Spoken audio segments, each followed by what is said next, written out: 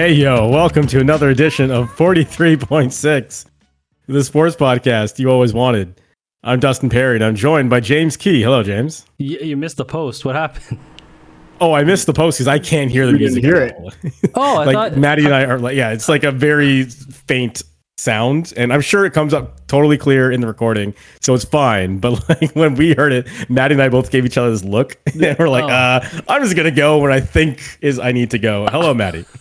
Yo, what's up?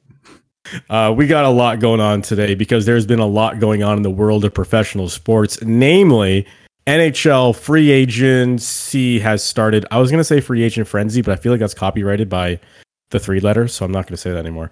NHL free agency has started, as well as NBA free agency as well. So specifically, we want to talk about Fred VanVleet and Damian Lillard.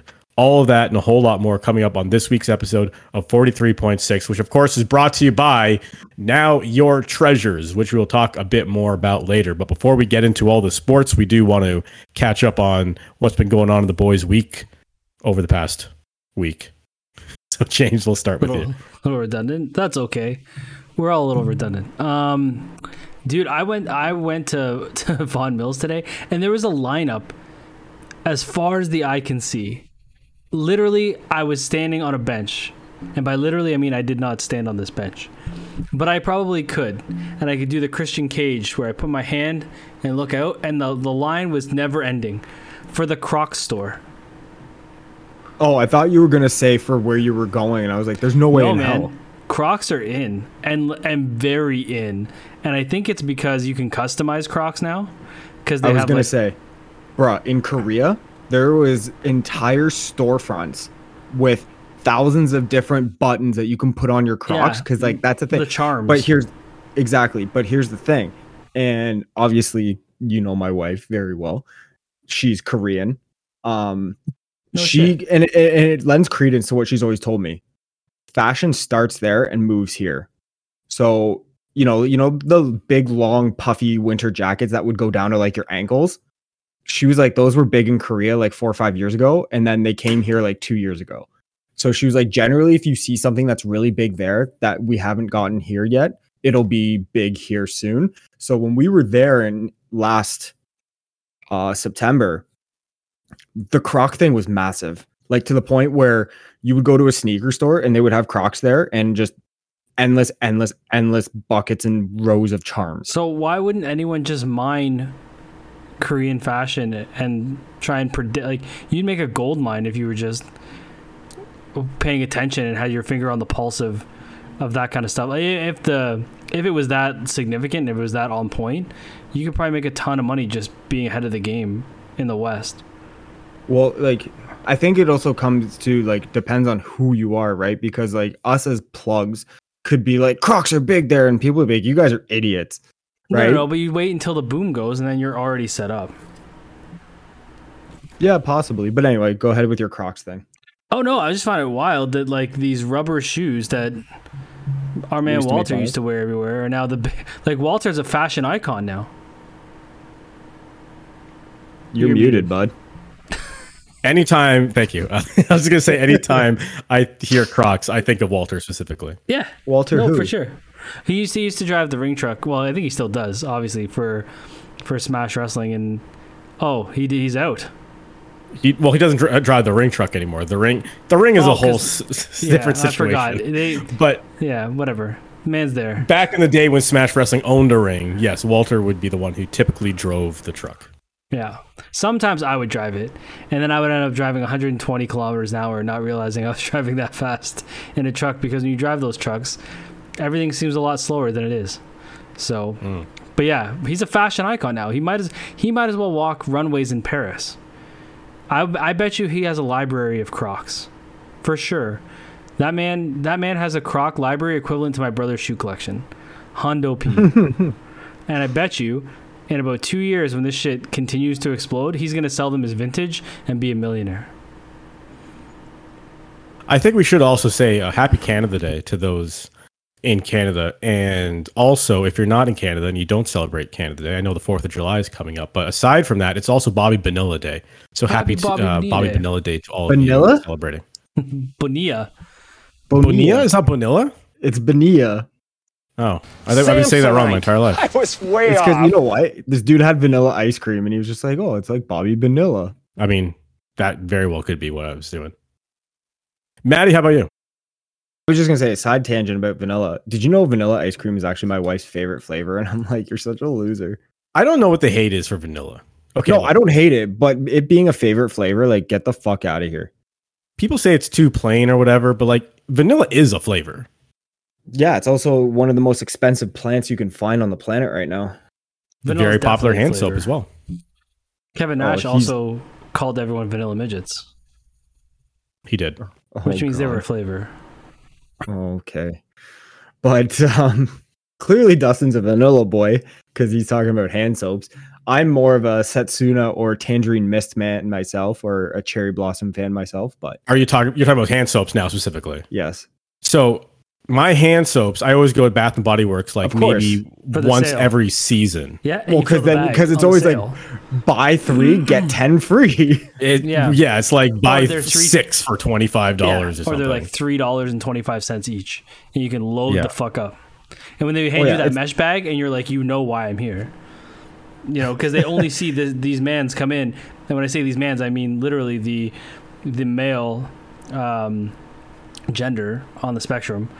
They immediately give you the bag because they know you're in there for the soaps, and then you're just fucking. Well, there's literally no reason for us That's to what go I into mean. that store. You go I'm in not and get buying like years worth. body spray or something. That's actually, I just had this conversation with Jim yesterday. I started like a skin routine. So like I may go in there for some nice lotions, just saying. Don't, that's not the place for nice lotions. That's the Yeah, place we'll for see. things that smell good, that could ruin your face. Yeah, that's true. And But- my skin's very expensive. But the soaps, dude. I'm more of a like Rain Aqua. Like I like that that aroma. They just came out with a new line though. That was actually really cool. It was like one was like called Moon and Stars. It was really Yeah. good. It smelled really nice. One was called like Midnight something, and it was pretty good. So like there's a new line. I've been kind of into it. I had one endless weekend recently. That was pretty darn good too. Okay. I'm gonna check it out because I may be at a Bath and Body Works tomorrow. And then they have So- the sub brand Winter Barn or whatever it is. Yes. Yeah. Yeah. With the candles. Which is like no, but like you already have the Bath and Body Works candles, and then you have the sub brand of Winter Barn, which is just the same shit. And like I can understand creating false competition, but it's in the same store. So I don't fine. why you just call it all Bath and Body Works? Like you're investing more in different labels. Like the cost overhead is inefficient.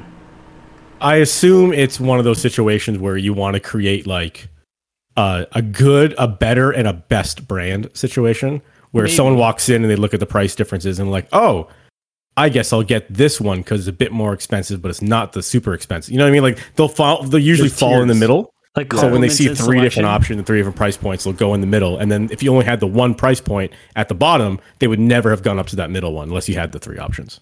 Yeah. No, I hear. But like the 2 stores that always come to my mind, Bath and Body Works saving children on Christmas for like decades, and Pandora saving boyfriends at Christmas for Yeah, decades. but you get a Pandora now. I think you get a Pandora charm now. I think people know that you were last minute. Yeah, because it's now been the thing for so long Yeah, that that's people what I mean. just are used At this to the point, routine. they're of it. like, "You didn't know what to get me, did you?" Yeah. So like, thank God my wife's like Pandora bracelet is. And I kind of said this to her Full. the other day. We were walking through Fairview, and I was like, "Hey, you don't wear your Pandora?" She's like, "Yeah, it's full. It's hard to wear." I was like, "Maybe you should start a new one." So I'm planting the seed now just in case. But We did that for my mom, where it came around every year where like, we don't know what to get you for your birthday. So we all said, okay, we'll get her a Pandora bracelet and then we'll just get her charms every year, right? She like got so hardcore into Pandora. She just started buying charms for herself.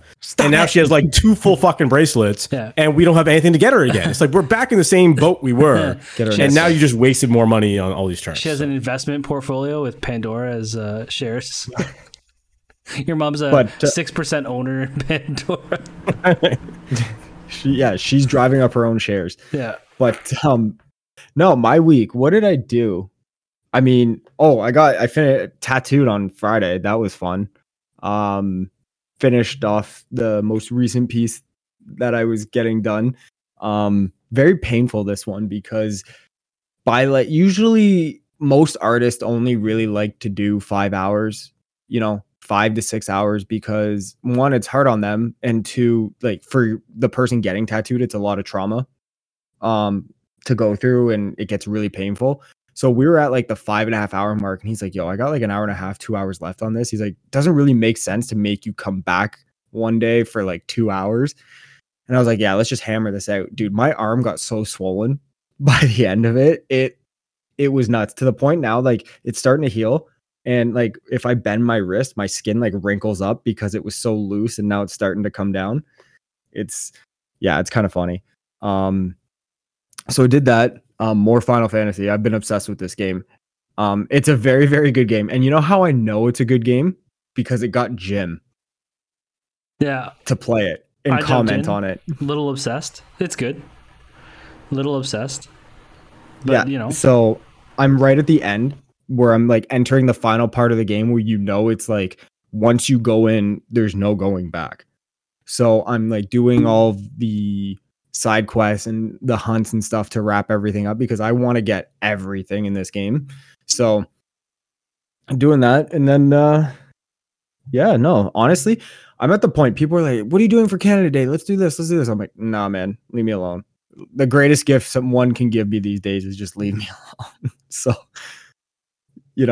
just keeping it low key. What do you want? Silencia.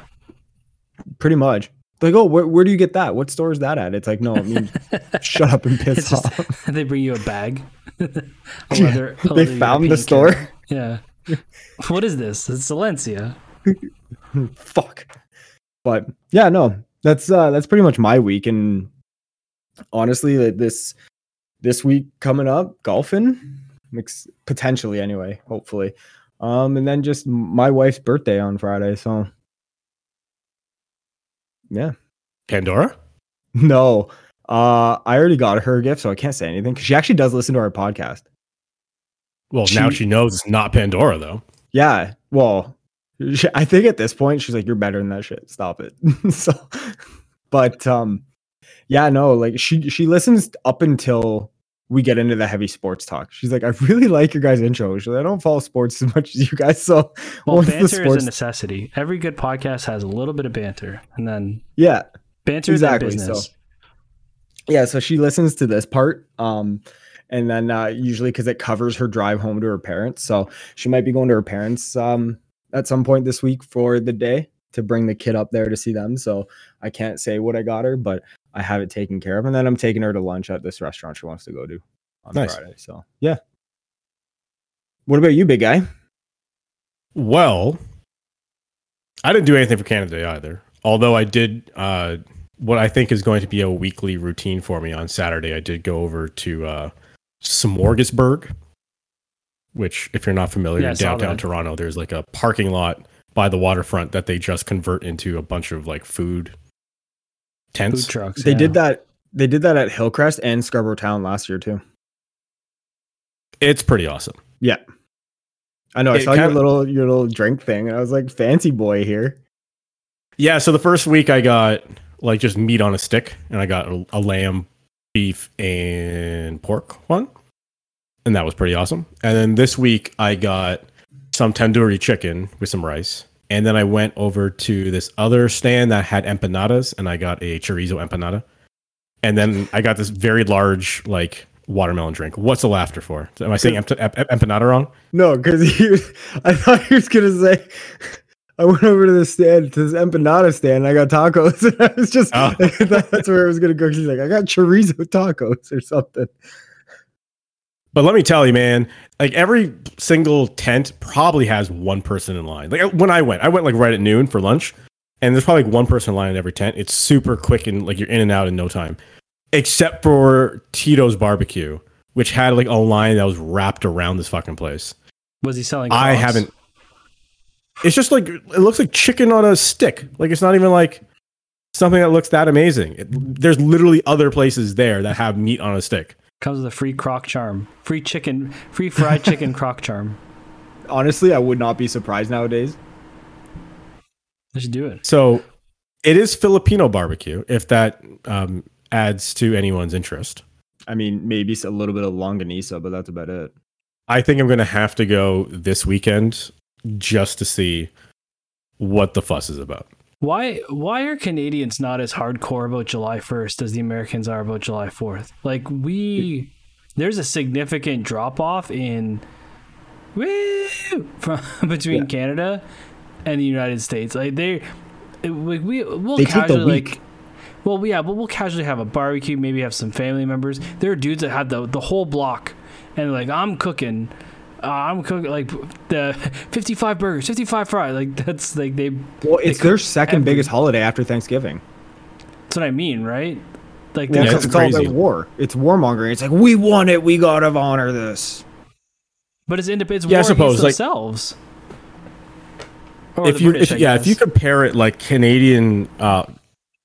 I was going to say Independence Day, but I guess it's technically what it is. Canada Day versus July 4th. Canada Day to me is always like a chill, relaxing, sit by We're just happy to have a day sit by the pool. Yeah. Drinking a beer, listening to some Tragically Hip while you start or find a way. I mean, back in the day, we didn't have Twitter. And I guess this past week. Yeah, riffing on mediocre hockey players. While listening to Tragically Hip. Trying to, but your rate limit was exceeded. Well, that's what I'm saying. Like, this felt like a throwback Canada Day where we didn't have Twitter and we didn't know. Like, we had to well, how do we TV? I guess we had to turn the TV on to see how where all these players are going because you couldn't do that anymore. But yeah, like Canada Day to me is talking about hockey and drinking beer and listening to Tragically Hip, and that's Canada Day. And like the Jays will play. And it's usually a fun game to go to, but I don't ever like doing it myself because there's too many people. But that's kind of Canada Day. Whereas in the U.S., there was one year I was in the U.S. for Independence Day, and I was like, "This is Dude, totally different." Everything is draped in the flag. Everything is like named. every single girl at the pool was wearing a red, white, and blue bikini. I'm like, oh, okay. That's There's like Independence Day milkshakes. There's, they're all red, white, and blue milkshake, Freedom Shake, or whatever. It's wild. Not that I remember there's anything wrong. Obnoxiously loud music, and it was like a club. Kid Rock is just playing everywhere. Yeah. And there's flyovers, and they have red, white, and blue smoke. It's just a lot of Kid Rock and Shinedown all over the place. Hey man, let's not make fun of Shinedown. I appreciate the patriotism, but man, like the degree to go to essentially just revert back to the most obnoxious fuck is just the most annoying thing on the planet. I just don't get the gap. That's what I don't get. Like, be as patriotic as you want. I don't give a shit. It's just how far between the way we celebrate it and the way they do is just unreal to me. But then I guess I shouldn't also be surprised because another thing that even when we used to go to Buffalo for ESW, I would always be partly impressed and partly bewildered by how many houses would just have the American flag above the garage, just sticking out like it's a normal thing. We don't do that in Canada. We don't they forget what country they're in. Oh yeah, I'm here. I'm home. Where am I? Yeah, but it's just, again, not that there's anything wrong with it. It's just interesting how you could be so close, yet there are these little cultural nuances that don't exist, so deeply rooted in literally the foundation of your culture being your country. It's very interesting. Like I said, right? Like, I think if you think of Canadians, you think more of passive and I don't know if calm is the right word, but chill. Reserved. I think chill is just reserved. That's a good way of using it too. Whereas American is loud and proud, and everything they do is proud and motherfucker, they are loud. And 4th of July, they got the speakers going as loud as they can. Yeah. They got lighting off fireworks. Not that we don't light off fireworks, but it's just, it seems to just be more in your face and out there with the Americans. But hey, you know what? Whatever. It's their country. Yeah. I will say my neighbors did fireworks in their driveway at 10:30 last night, and I was ready to go out there with a baseball bat and just start cleaning heads. A few years ago, in my parents' neighborhood, there was someone a couple streets over that was lighting off fireworks in their driveway, and then their house caught fire. Oh, so dude, if anything like that comes, if there's a fire that starts on my lawn, even if they put it out, my foot's going through their door, and I'm their house is turning into a rage room for me. Yeah, there's the reason why there's like city bylaws that say don't do this near your home. Like go to a park. Oh, most parks don't even allow. Like I drove by Markham today. It said this park fireworks are prohibited. So yeah, because they're probably too close to houses, and there can be, fire that happens because they are fireworks. Amazing. Yeah. Yeah. Well, I'm just very much like my neighbors just think that I don't know. They're just entitled fucks. Be careful, man. They could listen. That's so. fine. My can of the day, it pretty much consisted of going and getting some food, and then I watched the Jays game and watched WWE Money in the Bank. I know, James, we won't get too deep into this. I wonder how many times Triple H is going to have to go up to a podium in a press conference and tell the people why they didn't do the obvious thing that everyone wanted. It reminds me of WrestleMania when he had to get up there and go like, "Hey man, the story's not over. Like just because Cody didn't win today doesn't mean it's not going to happen some other time. Like the story isn't over; it's just beginning. It's just the end of a chapter." And then he has to again this time go up on a podium and say, "Hey, yeah, LA Knight didn't win because tune in. We're still telling the story." It's like, fuck, god damn it! I don't think they get it. LA Knight didn't have to win. It just didn't have to be Damian Priest. You know what I mean? Like. We talked. I sent you a message. It could have been 3 guys in that match. Would have made sense. Like, you could have justifiably put it on Logan Paul as much as any of the other guys in that matchup, and it would have made more sense. Actually, you know what? If I was booking, or if I had any say, Logan Paul makes the most sense. I would have him everywhere, holding that briefcase. Telling people, you don't know when I'm going to cash this in, on his podcast, anything, everywhere he goes. I'd be like, carry it with you and talk about it. And then he's going to build the speculation, and everywhere he goes, he's going to build this anticipation is when is Logan Paul. And now that they have a second title, you don't even have to have him use it against Roman Reigns. Right? Like and then he could win that title. And again, now he's carrying that title across. Like, it makes way more sense marketing your company that way than this dude. I mean, Logan Paul doesn't even have to win. So even if you use him as the vehicle to drive eyes to the product, he doesn't have to ultimately win. But why wouldn't you? Right? Like, he's already the top 3 on your roster. It's not like making him a champion hurts you. It's only benefits, right?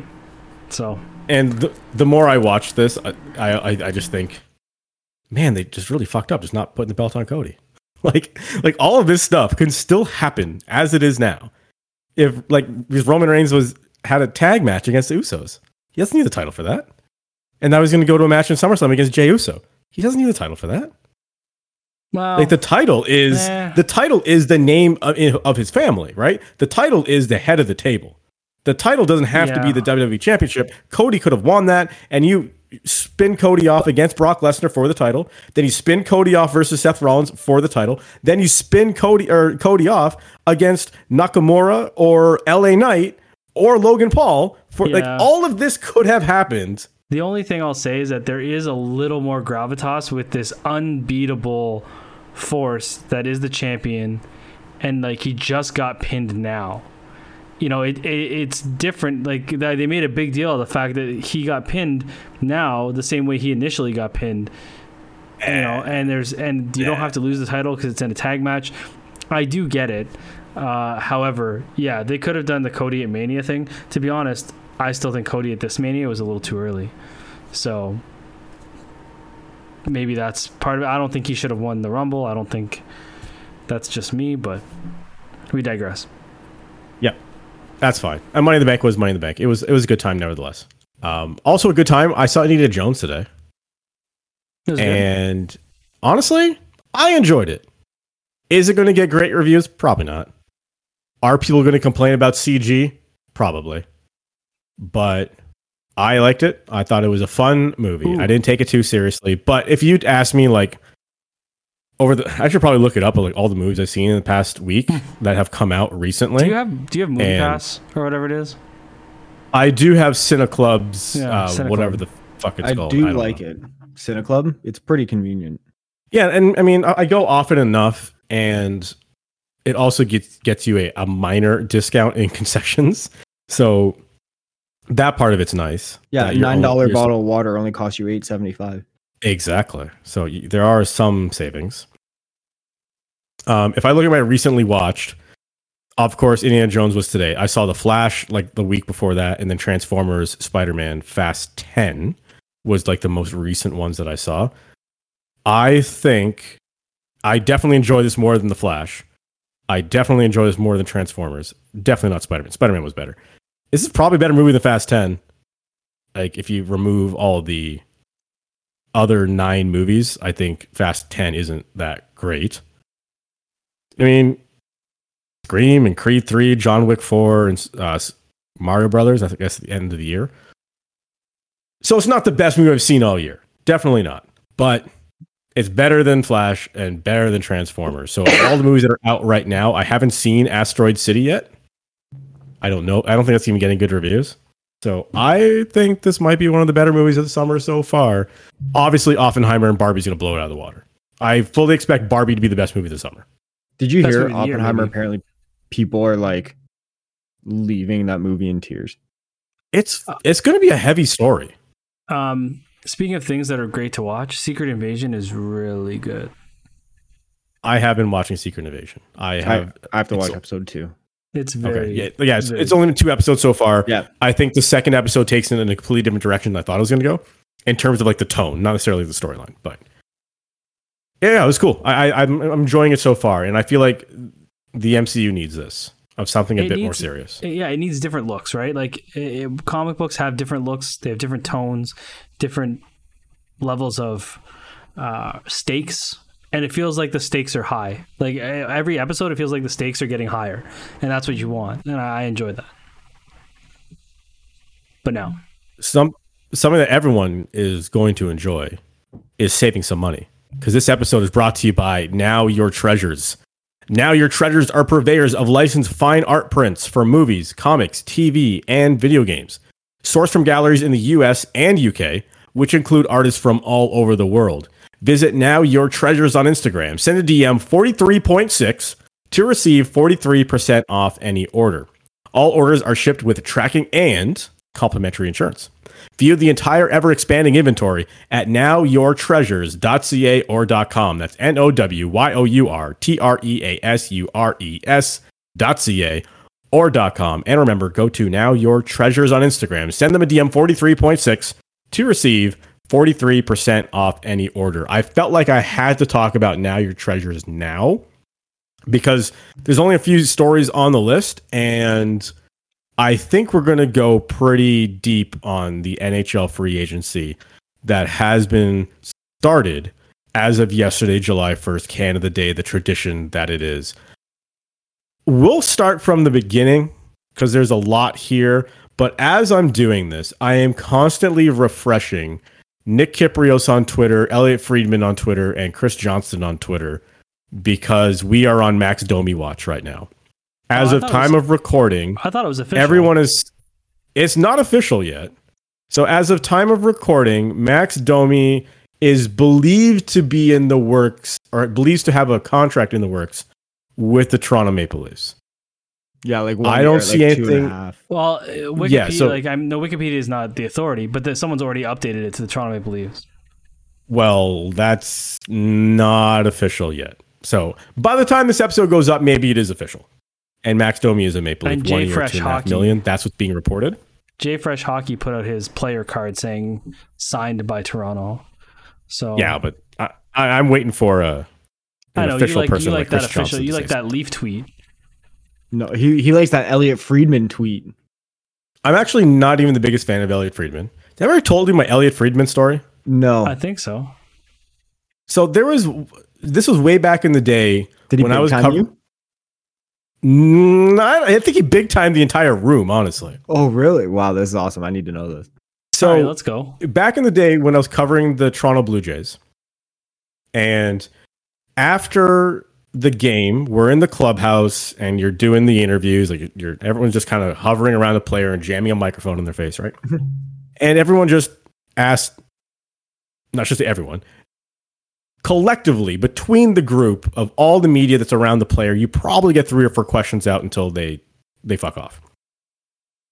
So you just shout out your question and they answer your question and everyone gets the audio and off you go, right?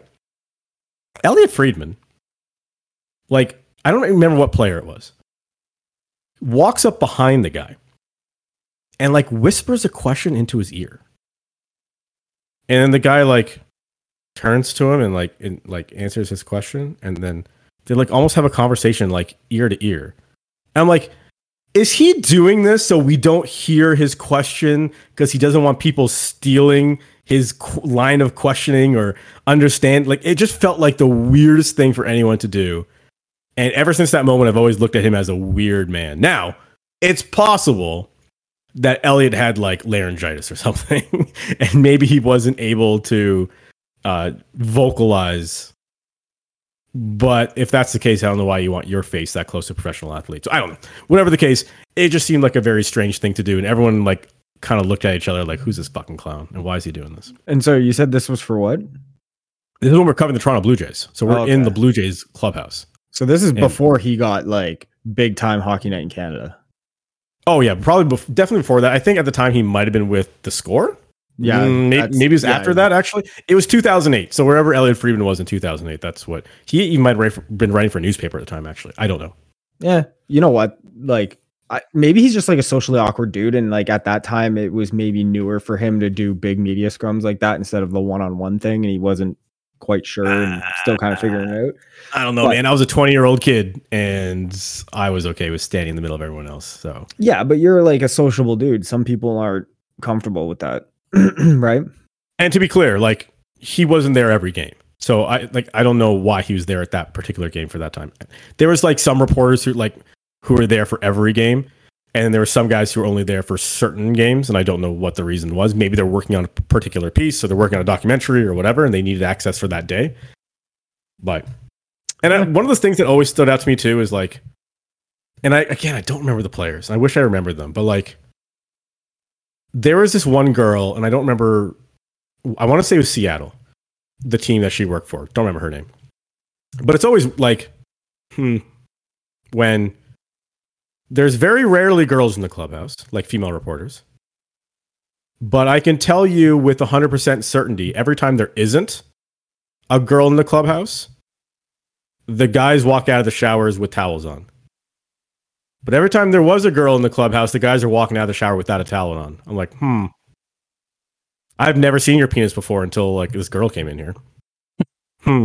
Dustin Tiger, this has gone on like on a weird tangent. And I'm just, it's reminding me instantly of like all these like clubhouse stories from back in the day.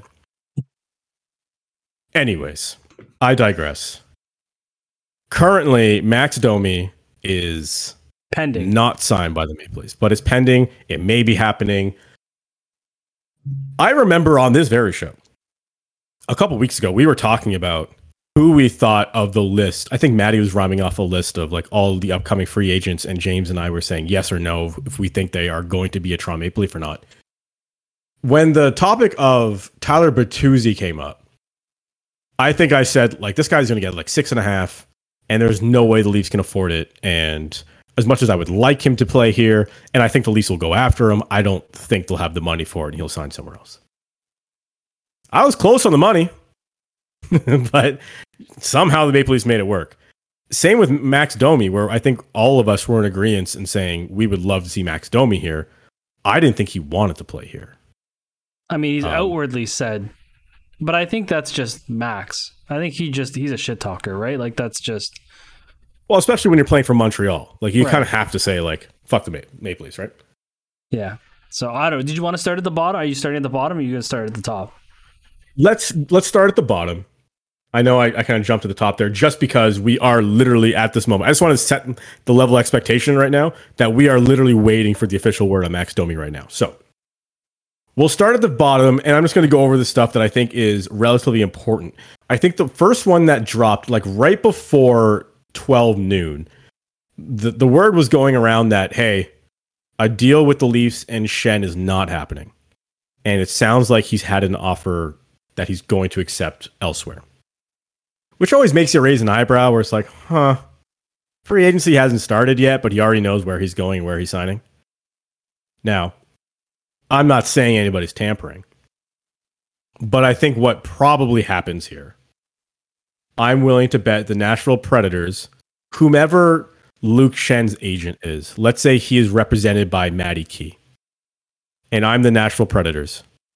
I call up Matty and I say, hey, I'm just saying my team, the Nashville Predators, are in the market for a right shot defenseman who can provide some sandpaper to our lineup. And we would be willing to offer anyone that you represent a 3-year contract for him. Let me know if you have someone that comes up. No one said any names. No one agreed to anything. And then lo and behold, 12 o'clock, they faxed that contract right over to Luke Schenn, who signed a 3-year deal worth $2.75 million for the Nashville Predators. So that was the first big one that came off the board. And I say big one because I think a lot of people expected that Luke Schenn was coming back and that he was going to continue to play here. And that's not the case. I don't think a lot of people were expecting Luke Schenn to make that money, considering he came off multiple consecutive seasons at or around league min. Yeah. Right. So, I mean, I think we all kind of thought maybe he would double his pay. You like know, 1.5, 1.5, yeah. But to almost triple his pay, more than triple his pay actually, if he was making 800, and get term. And that's the thing too. He got 3 years at 275. So no, he didn't. Yeah, he did triple his pay. So I think that's good on him. Yeah, I mean, get your bags, Luke. I mean, we'll talk about it with the next signing for Nashville, but there's something going on in Nashville. Well, shipped a lot of guys out. It's Barry Trotz, right? You know, David Poile is there since the team's inception. It's the only GM that organization's ever had. And then you have Barry Trotz, who was a massive member of that organization, coming back to that. And you can clearly tell that how he was as a coach, hard, no nonsense, but fair. It's the same way that he's going to operate as a GM, which we can see through the buyouts, Matt Duchene. And then, like you said, going out, getting Schenn, being aggressive, getting a couple other guys. The only thing is I do think there's things going on in Nashville, but what do they have around them that's, you know, beyond your Philip Forsberg in terms of youth? Because they're an older team. Yeah, I don't think they're so concerned with that. And again, I'll let Dustin go into the next Nashville signing, but I think for Trotz, it's about, you know, recapturing some of that culture in Nashville. Since the Maple Leafs lost a bit of sandpaper with Schenn, they went and offered a 3-year deal to Ryan Reaves. 3 years at $4.05 million for about 1.35 and change average annual value that account against the cap. Reaves, not a young kid. He's our age, or my age, I should say. He's 36 years old. And never really been a point producer. I don't think that's why he's being brought in. Ryan Reaves is going to be a guy to punch you in the face. Now, and run you over. I know there's been a lot of people on both sides of this. So, James, I know what side you're on. I just want to present the facts here. Ryan Reaves is not going to help you offensively in any way. But when someone decides to yell in the face of your goaltender, when someone decides to ragdoll Austin Matthews, when someone decides to take a cross check to the back of Matthew Nyes when he's already on the ice, this is when Reeves steps in and beats the fuck out of them. No, so you know what? That's not even going to happen. You know why? Because it's not even going to get to that. Because he will stand at the center line and stare at the rest of the fucking team. Say, you try and lay a hand on any one of these guys, your career is over. So it's not even like he's there as a answer. He's actively a deterrent. So Matthews isn't going to get ragdolled because the guy ragdolling him is going to have to look down that bench and see Ryan Reaves in his wide-eyed stare lipping at him and saying, oh, fuck, I don't want to do this. Did you see the hit I posted on Instagram the other day that Ryan Reaves had on what's his name in Detroit? Dummy. He almost ended that dude's career. And it was the cleanest hit you would ever see. Ryan Reaves is 230 pounds. Yeah. The thing with Reaves is people say, and you I'll forgive the misconception of he's not going to bring you offense. He's not going to bring you stats. He's not going to bring you numbers. And people think he's going to bring you offense, though, indirectly, because Right. what he's going to do is those guys are going to be so comfortable out there that their production is going to be better. So he's not bringing you offense in terms of direct goals and assists, but he's doing it through other guys feeling more comfortable, And feeling easy out there. and making mistakes, forcing mistakes on the other team. We've talked about this ad nauseum. You when a guy like Ryan Reaves is out there, and hockey's a game of split second decisions, changing on the fly. You need to know who's on the ice at all times. I'm telling you, man. If I was an NHL player and I'm playing the Maple Leafs next year and I'm running down an icing or I'm chasing a puck in the corner, I'm looking over my shoulder 3 times instead of 2, because I want to know if it's Ryan Reaves or Willie Coast Nylander coming up my back. But in either scenario, I've now wasted that split second to look again, and that could cause a mistake, which means you're forcing errors, which means you're creating offense. You're grinding down the other team, not only physically, but mentally. Like I said, like it wears on you to have to think even more in the game of hockey because you already have so little time, you know? And then there's the other piece. So if you count, you know, the deterrent, the cop, the grind, the mistakes, the intimidation, right? Then you go into what Trey Living was talking about and being a noisemaker in the room. You know, a lot of reports are these guys kind of separate into little groups. They keep to themselves. I found it interesting that he was saying that he could be a great guy for the room. And then Reaves said he's heard it's a quiet room. I wonder if Trey Living has talked to some guys or knows stuff and has heard that these guys separate themselves into little groups and are quiet, and that's why it doesn't gel always the way it should. And I wouldn't be surprised if Reaves gets in there and you know, holds these guys accountable to be, well, he said he's a team guy, he's a glue guy, he keeps guys together, he drags them through as a team. And that's, I mean, you can't put a price on that, right? You know, it's a guy who's gonna, in the room, call Marner out on his bullshit probably. And if Marner's, you know, being a coward, he's gonna call him out on being a coward because he doesn't care, right? Like he's about the team. Like think that guy gives a fuck about the name on the back of his jersey? No, that dude's been around and seen so much in this league and has literally bled for his entire career, for his teammates, the sport, for his teammates. Now, the one thing is, and I had this conversation with somebody today at the gym because they were asking about it, and they were like, "Yeah, but like this and that, and you know, Ryan Reaves and blah blah blah." And I was like, I'm very aware that, and again, I hate to kind of go here because it's almost not fair, but I just flat out said to the guys, like, you've never played the game. You do not know what it's like having one of those dudes on your team. You don't know what it's like either when you have a guy sitting there on the bench before the game saying, no one's touching you tonight.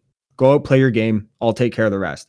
Guy who's saying, I'm willing to put my health on the line for you so you can go out there and just be you. And when you have that guy on your team, not only do you play better on the ice, but it makes you invest in the team more because you're like, shit, if this guy's doing this, I have to give more. Right? Yeah. So, and that's what I was saying is these guys like Mitch and Austin's a big boy. He can defend himself. He just tends to stay away from it. But like Austin, Mitch, Nylander, even Tavares, like some of the liberties guys take with Tavares sometimes, you know, those little hacks and whacks that Tavares got, you know, coming out of the offensive zone. We saw in a few games last year, or, you know, even a guy like Liljegren or Riley, you know, these guys aren't going to have to worry about getting run because they know that all the cheap shit that happens after the whistles or when the ref's not looking, it's not going to happen. Yeah. You know, this dude sees everything. And those guys will play bigger. Like, guys will feel more confident throwing checks knowing that they're not going to get the retaliation immediately. Because the NHL is a league of retaliation now, right? You throw a clean hit and you're toast. If Marner throws a hit, he's not going to want to answer for it. But if Marner throws a hit now, he's not going to have to, because no one's going to want to call that bell, because it won't be Marner answering, it'll be Reaves, right? So, guys, you do play bigger knowing you have someone to back you up, and at the end of the day, it's 1.3 million. The guy says all the right things. I saw a clip today of an interview he was doing on Zoom with somebody, so forgive me, I didn't see who it was with, but he was talking about that he has to change his game and he's been focusing on speed so that he can keep up and be effective. Like, the guy's not a moron. Like, he understands that he even has to change his game, and he's not, it's the league is different. It's less fighting, but he's still physical. He's still, he hits to hurt, and he hits to leave you with a memory. Right, and we again, talk all you want about we had Matt Martin and Wayne Simmons. Like, fuck Wayne Simmons ever threw a hit the way Reaves throws hits. Like, fuck Wayne Simmons would stand up to Tom Wilson the same way Reaves stands up to Tom Wilson. It's not the same. Like, Reaves is a different cat. Like, he's the toughest dude in the league. And I'm gonna get a Reaves jersey, or I have a blank jersey that I can put Reaves' name on the back of. Well, think of it like this too. It may not be the start of the game, but say 10 minutes into period one, Reaves throws a big hit on somebody in the corner, or, on the boards in the neutral zone, or in the offense or in the defensive zone. D-man tries to pinch low and he does that. You think that D-man's going to pinch low the next chance he gets with Reaves out there? You think that forward's going to think about going up the wall and carrying the puck in?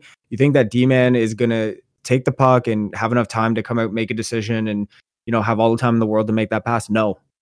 He's not, because they're going to be so effing scared of that dude taking their head off. And for a dude who plays the way he does, he's relatively clean. Like, he doesn't play dirty. He doesn't, he doesn't get suspended. Like, he keeps it pretty honest. So I'm all for it. It reminds me of that scene from Endgame where Tony Stark is first rescued by Captain Marvel, and he's yelling at Steve Rogers and saying, "Are we the Avengers?" Because that's what happens. We wait for shit to happen and then we react, or should we be the Prevengers? Right? Remember when I talked about putting a suit of armor around the world? Yeah, that's what Reaves is. Reaves is our suit of armor around the world. Well, that's it. We're not reactionary anymore. We're going to take the game to them. Why do we always have to be able to take someone else's game and continue to play? Why aren't we leveling our game against the opponent? And this is the first step in doing that. Yep, the fight is coming. Let's prepare for it, I think, is the theory right now with the Toronto Maple Leafs. Now, this wasn't on the list for whatever reason on Sportsnet, so that's why I skipped over it. But I guess since we're here, let's talk about it. Also signing with the Nashville Predators was Ryan O'Reilly, who made it pretty clear that he had no interest in coming back to the Toronto Maple Leafs. 4 years, $4.5 million a year. I think it's very easy that the Maple Leafs could have got that contract in their payroll had the situation come up. But I'm kind of okay with them walking away from Ryan O'Reilly, or should I say Ryan O'Reilly walking away from the Maple Leafs. I'm kind of okay with it. I don't know if I'd be interested in a 4-year contract for Ryan O'Reilly, at least based on what he showed as a Maple Leaf. Look, he didn't play horribly, but he definitely didn't play as well as he was in St. Louis. Well, certainly not when he won a Stanley Cup. And he was hurt. And that's exactly, we don't really know to a full extent of what he could have brought to the table for the Maple Leafs, because he was hurt for a lot of the stretch run. And then when he came back in the playoffs, I don't know if he was 100%. I'm fairly certain and confident to say that he was nowhere near 100% during the Maple Leafs Cup run. And, during that Cup run, hold on, let me rephrase that. During the 2 rounds the Maple Leafs played in, I don't think he was anywhere near 100%, and he was still probably one of the best guys the Leafs had at the time. So all I'm saying is I'm not terribly upset with him going, but now that I see the contract of 4 years, I'm very okay with him going. Yep. I know we got a ton to get through, so I'm going to make my opinion on this real quick. I don't see going forward where he would have fit into this roster other than a third line role. I don't think you can have 2 guys that lack foot speed on the second line with Tavares and O'Reilly long term. So I'm cool with it. Loved him here. He was great, but I just going forward, I don't see how it would have worked. Yeah, I concur. I think for all those points, and also too, the dude's not getting any younger. He's been some hard miles on him. If he was willing to come back for 2 years at $3 million per, fine, do it. I'm cool with it, right? But at that price tag, I just think it was for that type of player at that age. Now, if he was 27, sure, I'll do that. But the dude's what, 33, 34? Ryan O'Reilly is 32 years old. Okay, so at the end of that contract, he's 36, right? And you're paying him, and $4.5 million. Here's the other thought with the Reaves deal.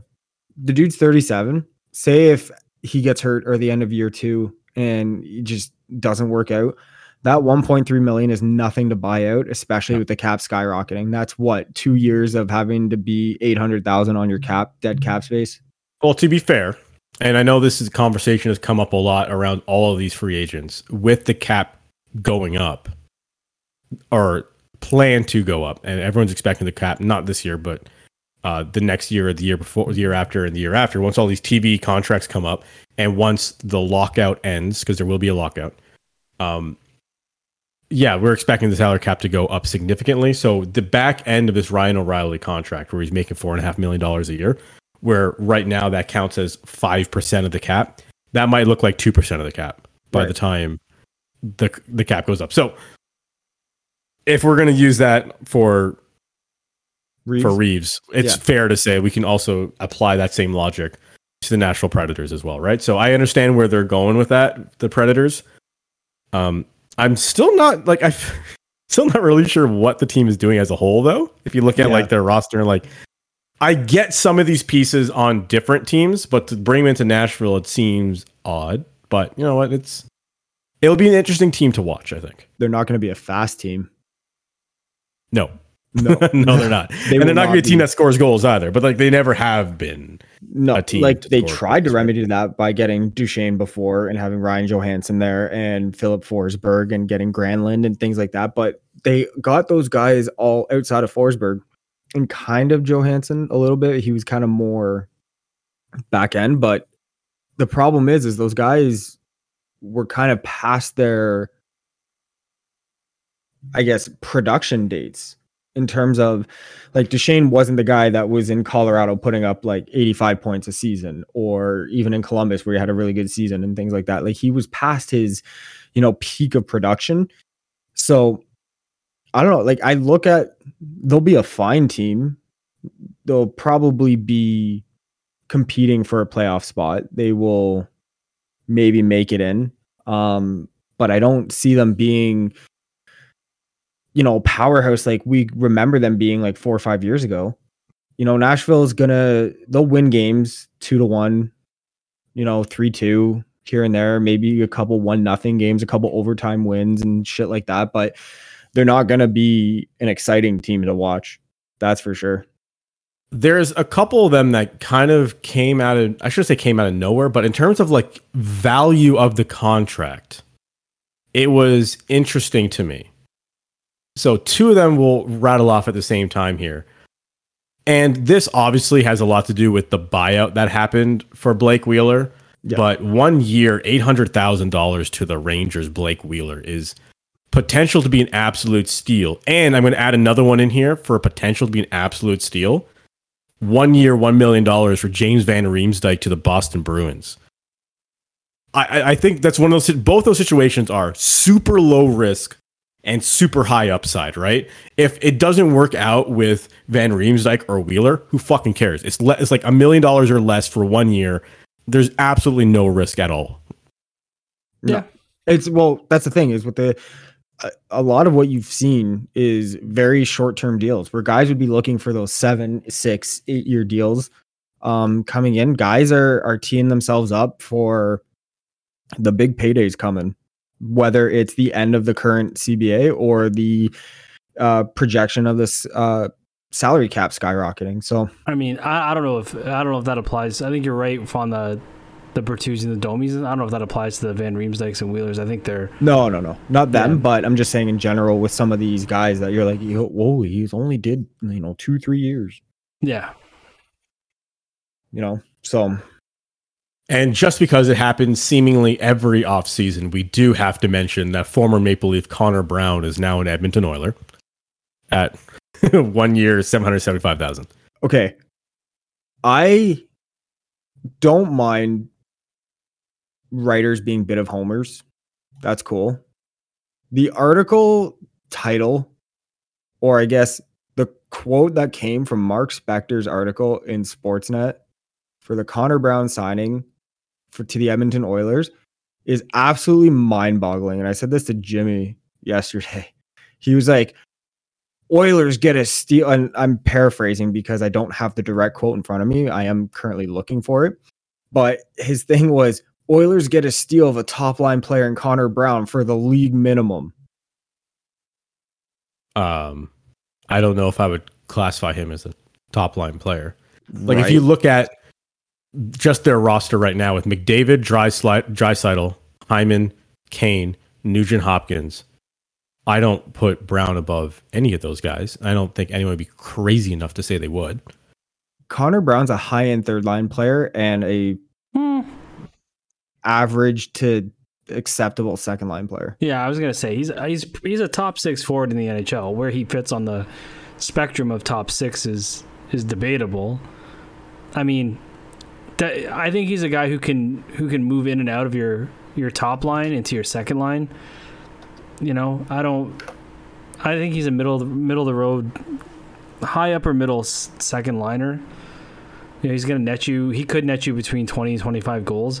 He has familiarity with McDavid, and that's the reason for the signing. They have history, and they've been having trouble finding people to play with those guys. So any little bit of history or anything that gives somebody an inside track with McDavid, I'm sure is welcome in Edmonton. Yeah, like that's what they're banking on. But man, those dudes were 17, 18. They're now like their late 20s, right?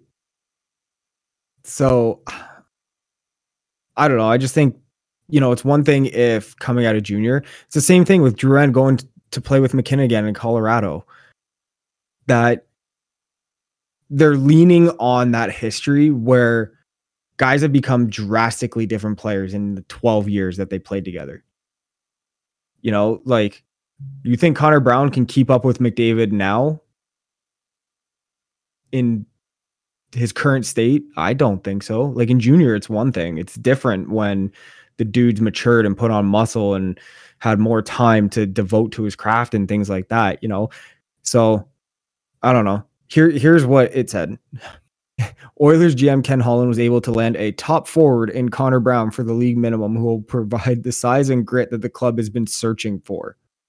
Well, it says top forward, not top line forward. It also says size and grit. Which I don't think is true either.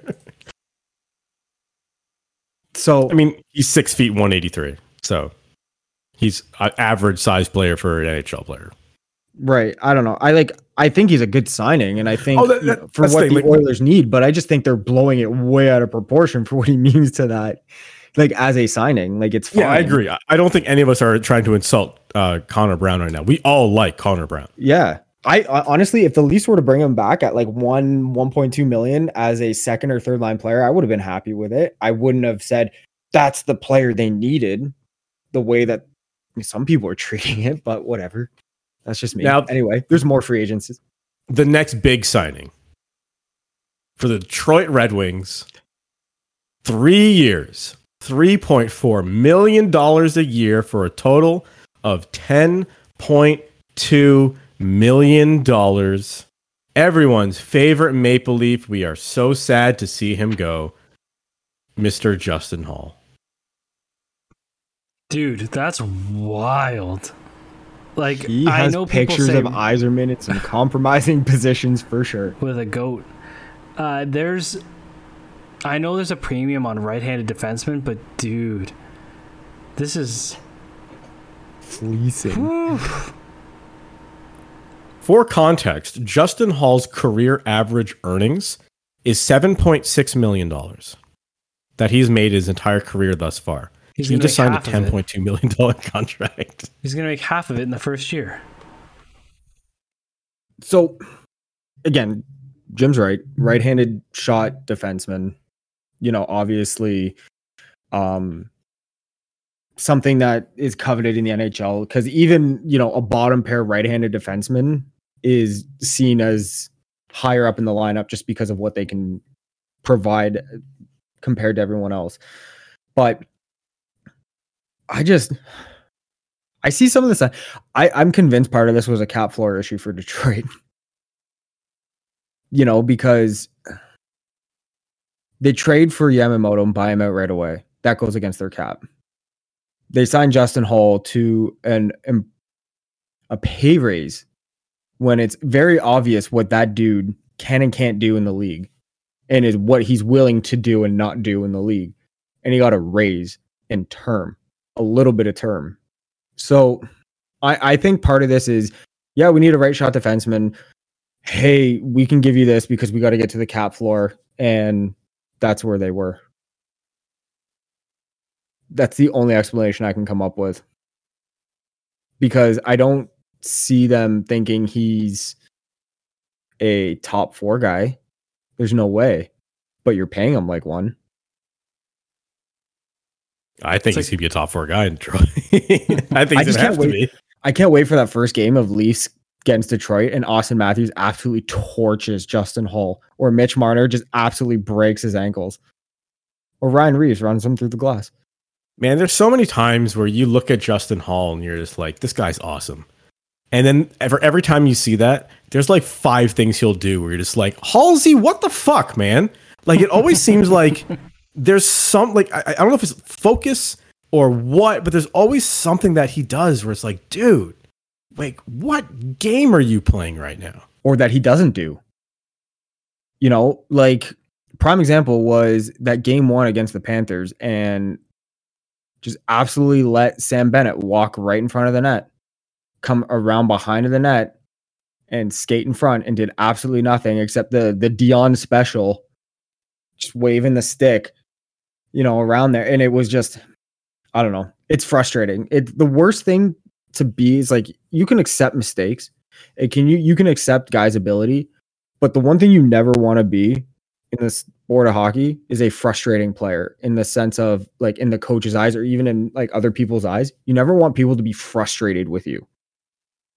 And that's all I've ever felt with him, is frustrated, because he had the size, could have played bigger, but he didn't. So that's my mindset on Justin Hall. The next big signing was probably the biggest of the day, mainly because he was the biggest name on the board when you look at everyone's projections of the best players available. And I'd have to look it up, but I think it might be the highest amount of money given on a per year basis. Dmitry Orlov signing 2 years with Carolina Hurricanes, $7.75 a year, only a 2-year deal, so it's $15.5 total. But 7.75 might be the highest amount of salary going out, unless I'm crazy. But Carolina, they had some business to do this offseason. And boy, are they making changes. So Orlov obviously comes in and is their highest paid defenseman at this point. But if you look at this defense with Orlov and Slavin and Brent Burns. Brett Pesce. And Pesce as well. That's a good decor. They have $28 million committed to their defense right now. It's pretty remarkable. I don't want to jump ahead, but then they gave Michael Bunting $5.5 million, or $4.5. 4.5. 4.5 for 3 years. Yeah. Dude, I don't know where, and they re-signed Anderson. I don't know. They have 3 goalies on one-way contracts. I don't know where Carolina's getting this money. I seem to think that maybe it's just because guys like Aho and Teravainen and what's the other guy's name? Svechnikov. Are you talking about Svechnikov? Yeah, they must be underpaid. Svechnikov is very underpaid, I think. But you're right. Like, where the hell is Carolina get? Granted, you can go like X percent. I think it's like 10% or something like that 10%. Over the cap. Right? So, I mean, you can finagle some shit, but you're right. like the Freddie Anderson thing, especially for a dude who doesn't play in the playoffs. You know, when you're a playoff bound team every year. Yeah, I don't know. The funny thing is the bunting deal just absolutely blows my mind because there's people who actively freaked out and be like, "Oh, we couldn't keep him." Yeah, in dude, Toronto. their guys are like Jordan Staal makes 2.9, and I don't know if that's an underpayment. Martin Nakash makes $3 million. Where's Svechnikov? He's not even on here. He's on long-term injured reserve, so he's at 7.75. So that's where they're getting their cap space because they're sitting at 2.8 million in cap space. So and they're kind of in a similar situation where the Maple Leafs are right now. It's not quite the same scenario, but Aho is due a new contract next year, and so is Teravainen, and so is Teravainen. So they have both those guys need new contracts, and they both will probably get a raise. And so is Brett Pesce. Dude, that dude, honestly, is he UFA or is he RFA? UFA. Everyone. Actually, oh my god. Okay, so I'm glad you're bringing this up because there's a lot that has gone on in the past couple days, and everyone is talking about, okay, with Orlov being signed, it almost feels like there's a surplus of defense now with the Carolina Hurricanes. And even if they say, you know what, fuck it, we'll keep all of them, you still have to give Pesce a new deal next year, and you have to give Aho a new deal, and you have to give Teravainen a new deal. There may not be room for a new contract for Pesce. There also, as a flip side, may not be money left for William Nylander to get a new deal as well. You think the Leafs have been pillaged on defense, losing Luke Shen, and I feel like there's been more, but that's the only guy I can think of. But obviously, Muzzin is probably not going to play again either. But we got Klimberg. We'll get to that one in a second. But the Leafs look like a worse defensive team now than they did at the end of last year. I don't think that's unfair to say. Maybe there's a world where Nylander goes one way and Pesce goes the other. I mean, I think you only do that if there's an agreement in place that you're going to extend Pesce for something that is at Nylander's number or less. I don't think Carolina would be able to afford it anyway. If you can't afford Pesce, then you can't afford Nylander. Well, for 1 year, they maybe could. They may just say, hey, you take our 1 year guy for your 1 year guy. Right? They're like, hey, we know we're not going to be able to sign Pesce. We have a surplus of D-men. That's 40 goals out the door. That is 40 goals at the door, and I'm not comfortable with it. But at the same time, if you're doing that for picks and prospects, yeah, you don't do it. But if you're getting one of the top defensive defensemen in the league in Brett Pesce, who never takes penalties, I mean, there'd have to be a way to do something else for me. Like, I know Brett Pesce is amazing. It's just goals are still a premium in this league. I would need something back. Maybe not, and like a Nakash, and then we add. Like, there would have to be some sort of thing there. Maybe it's like Nick Robertson and Nylander for Nick. I don't know. I'm making shit up, but he's just stream of consciousness at this point. Yeah, I fucking just verbal diarrhea at this point. But yeah, let's keep rolling. On we go. Quick ones. Milan Lucic to Boston. Yeah, that's cool. Guy's gonna end his career as a Bruin, kind of where it started. Good for him. Radko Gudas, the Anaheim Ducks. Thankfully, you don't have to see that guy again to the Cup final. What is Anaheim doing? We'll get it on the next one. We'll get on the next one. Matthew Shane, Dallas. Sure. Good. Yeah, good on him. Whatever. I was really hoping it was only a 1 year deal for $3 million. I was hoping the Leafs would have thrown something at him just because he was a Brampton Battalion. That's it. No. There's not many of those guys left in the league. If Barry Trotz is exodusing, or is that a word? Can you exodus? Can you make exodus a verb? Excising? If Barry Trotz doesn't think this guy can score, or doesn't think this guy's good for the team. Yeah. Remember, he was in the cab or the Uber. That's true. He may just be like, you're not a good culture guy. So when you're talking about the Anaheim Ducks, the next one I have on my list for the Ducks is Alex Killorn. 4 years, $25 million. That's what you're talking about? Shit. That dude's getting paid on what he's done and not what he's going to give you. 6.25 a year for Alex the Ducks, for some reason, think they are competing next year. They are fucking mistaken. You know, the only thing I can see is they're paying him to be a good person in the room to learn from for the younger guys to learn from. Yeah, maybe. But that 6.25 is a lot of money. When you look at what some of the other guys got, 6.2 for at his age. Sheesh. Fun stat about Alex Killorn. He's played the most hockey since he got into the league than anyone else in the NHL. Yeah, he also stays super healthy. Yeah. Well, not just that, it's just all the playoffs and shit like that.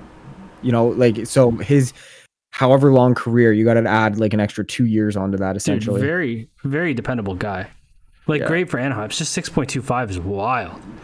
No, that dude literally probably sat there and he probably had some offers from some other playoff teams, and Anaheim came in at 6. He's like, they're willing to pay me what? Yeah, he's got Rich Paul as his agent. Yeah. After that went down, Kyle Dubas went to work.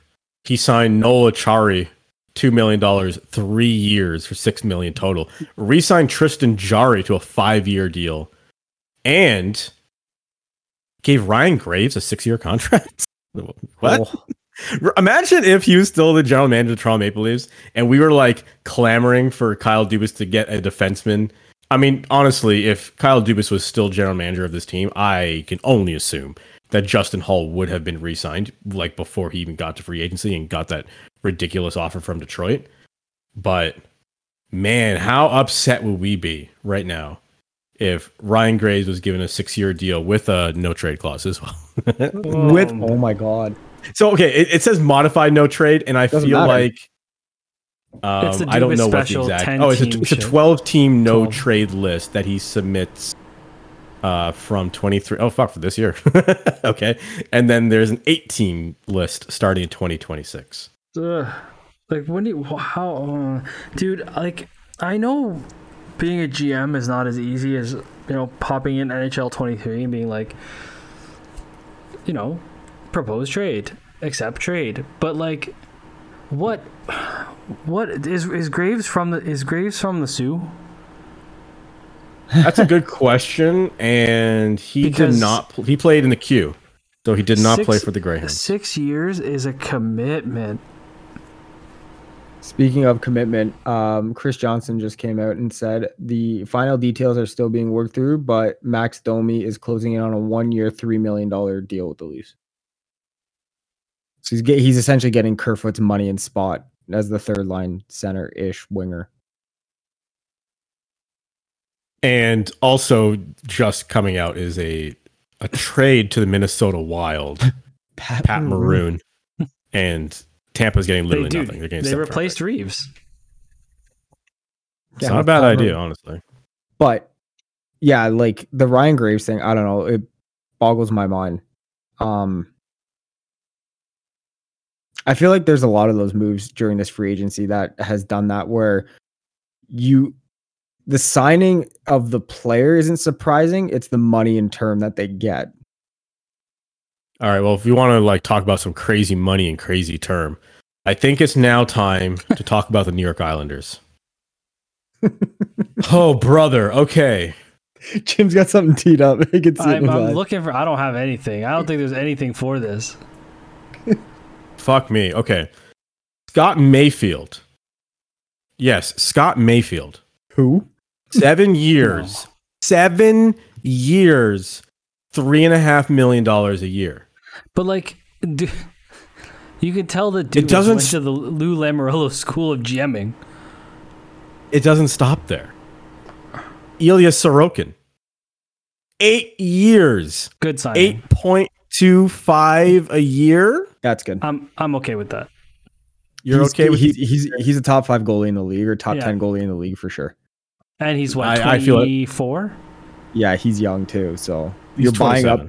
Yeah, he's 27. Well, even still, he'll be paid he'll be paid $8 million until he's 35 years old. That's fine. Most goalies peak at like 30. Jonathan Quick's still playing. Yeah, for the Rangers. Yeah, not $8.5 million, but he's still playing. And then the one that everyone's talking about. Oh my God. $3 million a season for 7 years. $21 million to Pierre Engvall. He must have gave Lou such a blowy. Dude got another raise. Yeah, like he got they love his circle back. I know you people fail upward, but like this is supposed to be like based on merit. Like, yeah, what has he done to deserve it? Not just the money. Like, if it was like $3 million for 2 years, Islanders need someone fine, cool. But 7 years? For context, Pierre Engvall's career earnings up until this point, $5.6 million. He's gonna get that in one season. Dude, Pierre Engvall's career points are 92. In 244 games. Dude, he in 18 games he had 5 goals and 4 assists for 9 points. Now, to be fair, that's just the 18 games he played for the Islanders. So you have to add his 12 goals and 9 assists and 21 points in 58 games with the Maple Leafs. Yeah, he had 31. So he had 30 points last year. He got $100,000 per point. Oh my God. That's wild. I wish I could do that. Yeah, for a guy who's apparently supposed to be such a hard hockey guy in Lou Lamoriello, that's the softest fucking player you can sign. Lou has dementia. Long. Yeah, maybe Lou's just lost it at this point. Lou might have Alzheimer's. Maybe he thought it was like the whole Cliff Fletcher, Jeff Finger, and maybe he transported back to the early 90s and he thought he was getting Pierre Turgeon. It's just, yeah, that one is baffling. I honestly don't know what to say about it. A friend of mine sent me just a screenshot of what I think it was running on Sportsnet of like Lou Lamoriello's face and then like the 7-year deals they all signed today or yesterday, I should say. And they were laughing about it, and I said, honestly, this man doesn't give a fuck.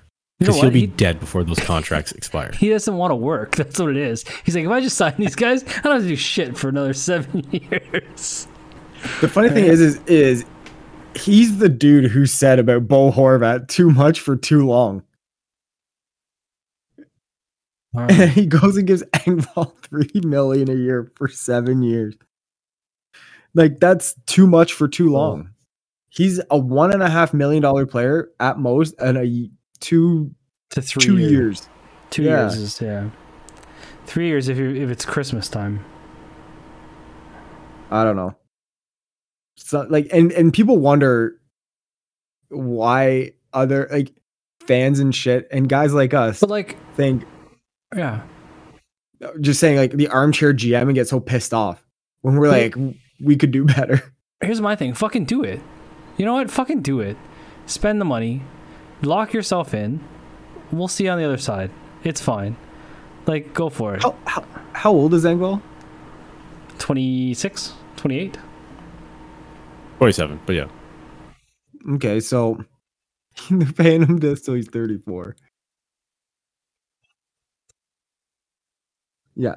Who's next? It's baffling. Honestly, it's a little crazy.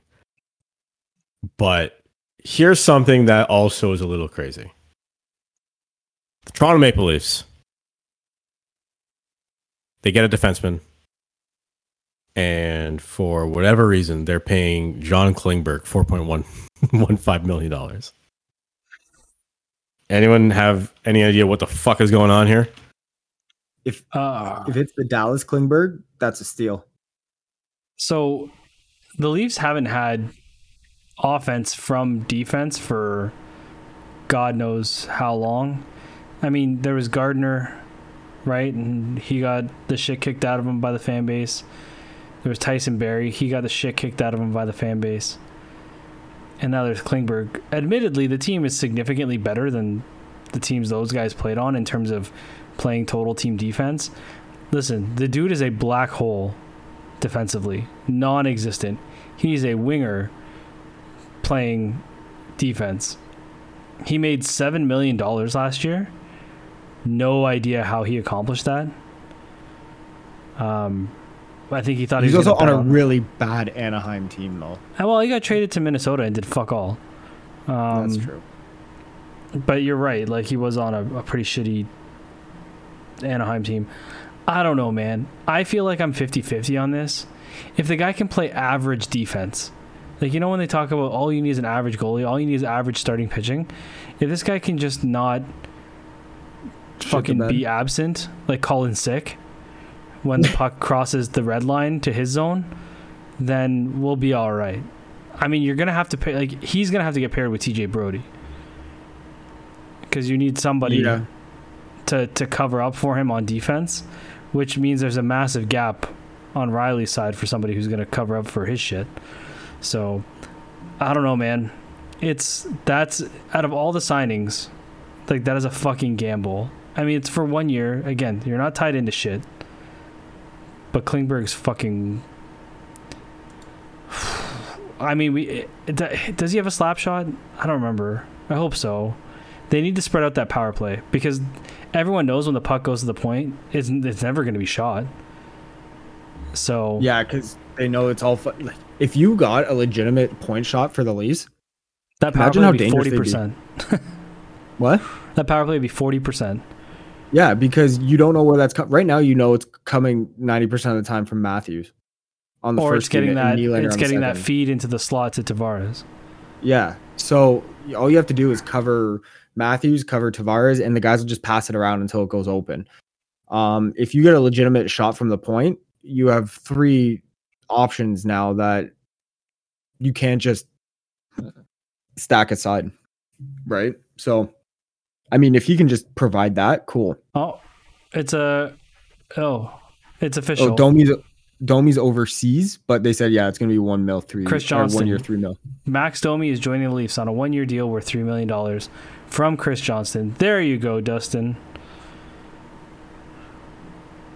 Thank you. I appreciate us waiting for that. Before we get to that, I know that's going to be the probably the biggest thing to talk about today, other than Ben Bertuzzi. Here's something I just want to throw at you guys. Tell me which player you would prefer. Okay. They're both defensemen. Okay. Your first option. Let's remove the money altogether. Okay. Your first option. This player played 67 games. He scored 10 goals, 23 assists for 33 points. So 33 points in 67 games. He's a minus 25. Mm-hmm. That's John. Your other option is 70 games. So similar amount of games. Only 7 goals. So 7 as opposed to 10. 35 assists instead of 23. 42 points total. So 42 points instead of 33 points. Played 3 more games, but probably not going to score 9 more points in 3 games. I know who this is already. Yeah. And a +9. That's Matt Dumba. That is not Matt Dumba. Oh, it's not? Nope. So, just numbers. Do you want the 42-point guy in 70 games or 33-point guy in 67 games? I feel like this is going to be Bertuzzi or Bunting. Well, the first guy is... Oh, they're both defensemen. The first guy is Klingberg because of the minus 25. Minus 25, that is Klingberg, yes. The second guy, if I had to guess, Eric Gustafsson. The second guy is Eric Gustafsson. Oh, nice. Who signed a 1-year deal for $825,000. That to me says he didn't want to come back here.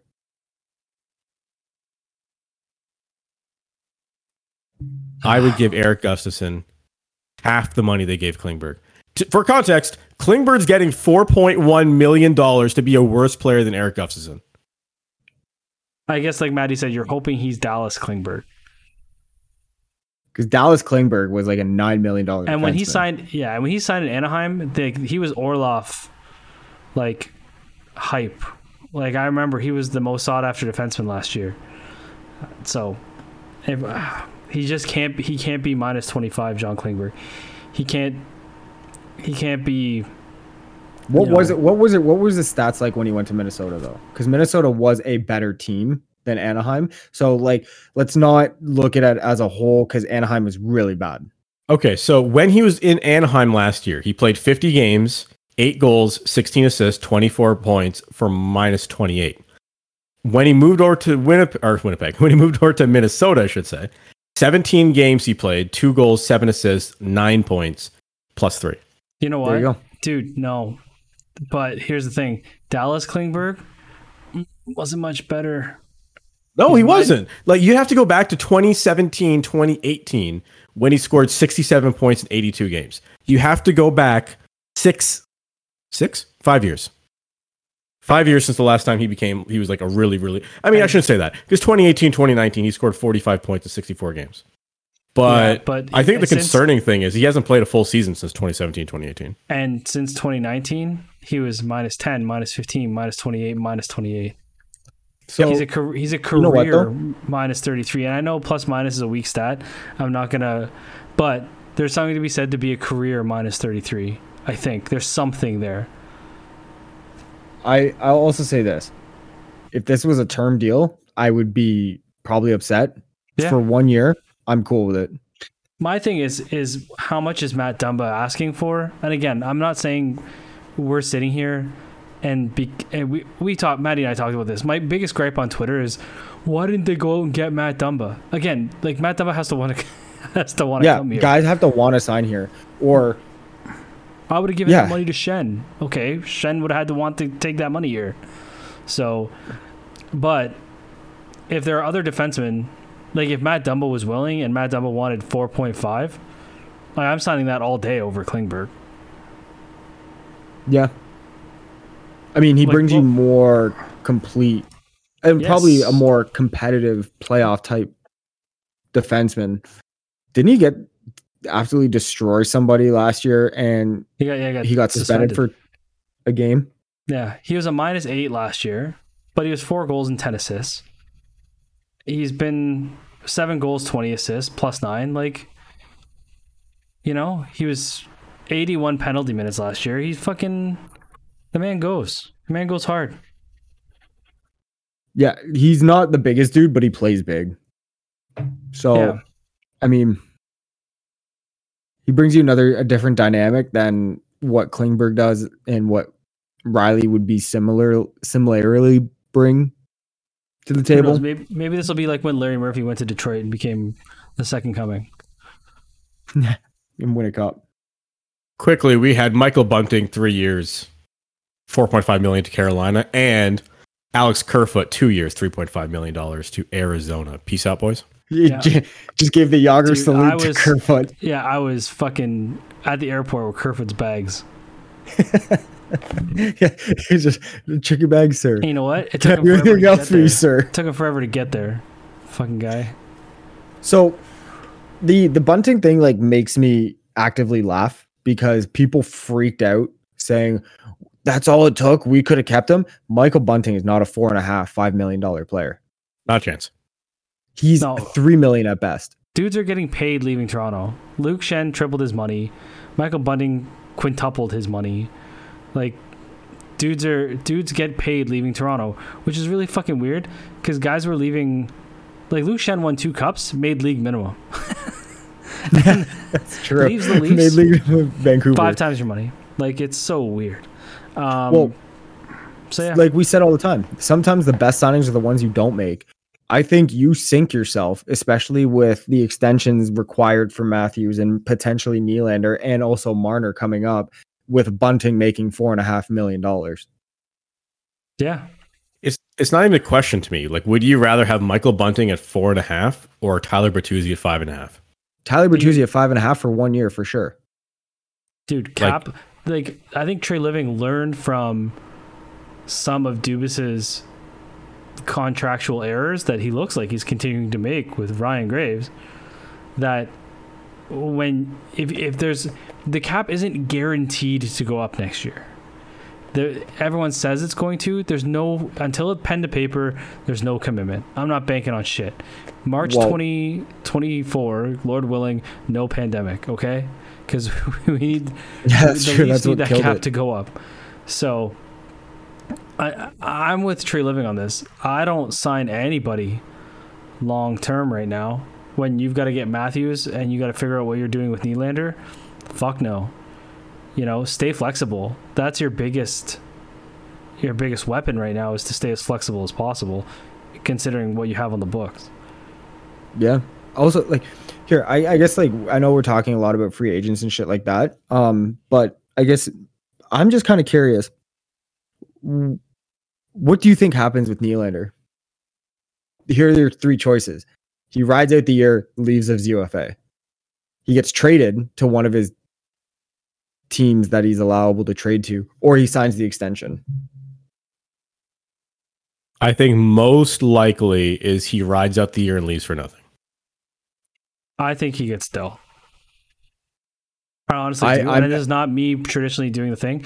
I think that with Timo Meier's contract being at 8-8, that's the same contract. Like, that has to be his contract to the same player. So, yep. And Meier actually is a little tougher. So you could argue that then Nylander should just be about 8 flat, or 8.5. So, and I only, if only to not give him his stupid jersey number as the fucking contract, which apparently he wants 9.2 for his dad. Ugh. So, I would deal him. Again, we've seen, and we'll get to it hopefully before the show ends, about guys leaving for nothing. I don't think you can go down that road, but we will see. No, the good thing is with Nylander, it's modified no trade clause, so you're not tied up like you are with Matthews and Nylander or Marner. If for some reason you wanted to deal Marner, I do think Matthews is the only non-starter when it comes to dealing him, unless he actively says, get me out of here. But I think what you can get back for Nylander can help you a lot more. You can trade him to get defensive help plus a 20 to 25 goal scorer that you could hopefully is going to be made up by Bertuzzi and also Matthew Nyes coming in, putting up a little bit of goals. Like, if Nyes puts up 15 goals, I'm happy. So, I mean, you can get more balanced scoring throughout the lineup and lose Nylander as long as you get some defensive help and some guy that, like I said, can put up 15 to 25 goals. Who do we got left? Last thing is going to be Tyler Bertuzzi and Max Domi are now Toronto Maple Leafs. Yeah, it's on TSN too, the Max Domi piece. So yeah, Bertuzzi I'm happy about because you know why? He's an absolute pest to play against, and where Bunting was a pest, Bertuzzi will hit. He'll scrap. He'll get into it, and he crashes and bangs pretty hard in front. So I'm good with it, especially at 1 year. Both of these guys, it's weird. Dude, why did I sound like Christopher Walken there? Both these guys. It's weird. These guys. It's weird how these guys were talked about for years. It is weird how these guys were talked about for years as potential targets for the Toronto Maple Leafs under Kyle Dubas, which, okay, hear me out. Brad Shea Living steps in. These guys are now acquired. What's the one constant? Gritty, hard to play against. No, I'm talking about in the office.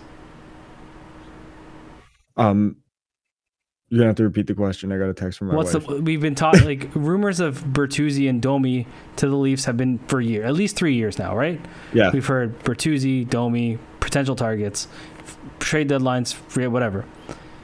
Dubas leaves, and now they come here. Yeah, you know what it is? It's Dubas. Well, their contracts ended. Well, that was part of it. I think too, though, that that's Dubas Shanahan. is the one. Go ahead, Jim. I was saying, I think that's Shanahan. Yeah, he wanted them. Dubas said no. It's like, maybe that's possible. Maybe these are the guys he didn't want, and Shanahan did want. How big of a boner do you think Shanahan got when Reaves signed? If that's the case, I really hope that Kyle Dubas' favorite band was Hall & Oates. So it leaves honestly, I want to fucking pen a letter to Brad Tree Living. Maybe and tell him, Ryan Reaves doesn't let it happen. Fuck that shit. That's not happening today. Here's my take on the Hall & Oates thing. Guy. Yeah, he Like walks in up to there, Slapshot? just Was it- walks in, busts the doors, Yeah. and change that fucking song. Like Slapshot with Yeah. the organ. I have to watch that movie. I haven't seen that movie in so long. Sir, it's a crime. But yeah. No, So, I've seen it, but like it's been a long I time. know. But Can no, we- my oh, go ahead. what? I was gonna say my whole thing on the Hall & Oates thing. I'm convinced that they paid for the rights for it, and they have That's to, what I said. We've said that. Yeah. they just have to ride it out. Yeah, like they signed like a 15-year contract, and Hall & Oates is paying them like $1 million a season or something. And then Max Domi, listen, again, 1 year, $3 million, no harm, no foul, no risk, low risk, high reward. Again, people will say, oh, he only has 6 goals in play. Go watch what happened when Pavelski got dummied, who dropped the gloves immediately. And then remember what happened with Matthew Nyes, how many Leafs dropped the gloves. Or remember when Mitch Marner had Matt Tkachuk in his face, and he laughed like a little idiot. Like that culture is going away. You talk about, aggressiveness, peskiness up and down the lineup. It's happening, and I'm hoping that we continue to see that. So, I mean, Max played with Mitch in junior. I know it was a long time ago, Maddie, but they did play together. So there's some familiarity there. We'll see, dude. I mean, he's not going to don 28. I was gonna say, you think he wears 28? Why not? How many retro Leafs jerseys do you think come out if Max Domi wears 28? No, they're I coming was out just regardless. I was just looking this up. So in his career, he has worn 3 numbers: 16, which is already taken from Marner; 13, which is retired, so he can't wear that anyways. And then recently he wore 18, and I don't think anyone's currently wearing 18. So he could wear 18, but why the fuck wouldn't you just wear 28? I mean, the corporate men will The marketing would be the through the marketing roof. team will suggest that to him. I Yes, imagine. the amount of sweaters that would be sold with 28 on it. Are you kidding me? Yeah, For the Domi? 1 year would be unreal. Yeah, For- Even if for a it's player of that 82, type. I don't like going super high numbers, but I'll even take 82. Yeah, no, I agree. But back to just something Jim said about the whole playoffs with Nyes getting ragdolled and Matt Tkachuk getting right up into Marner's face and shit like that.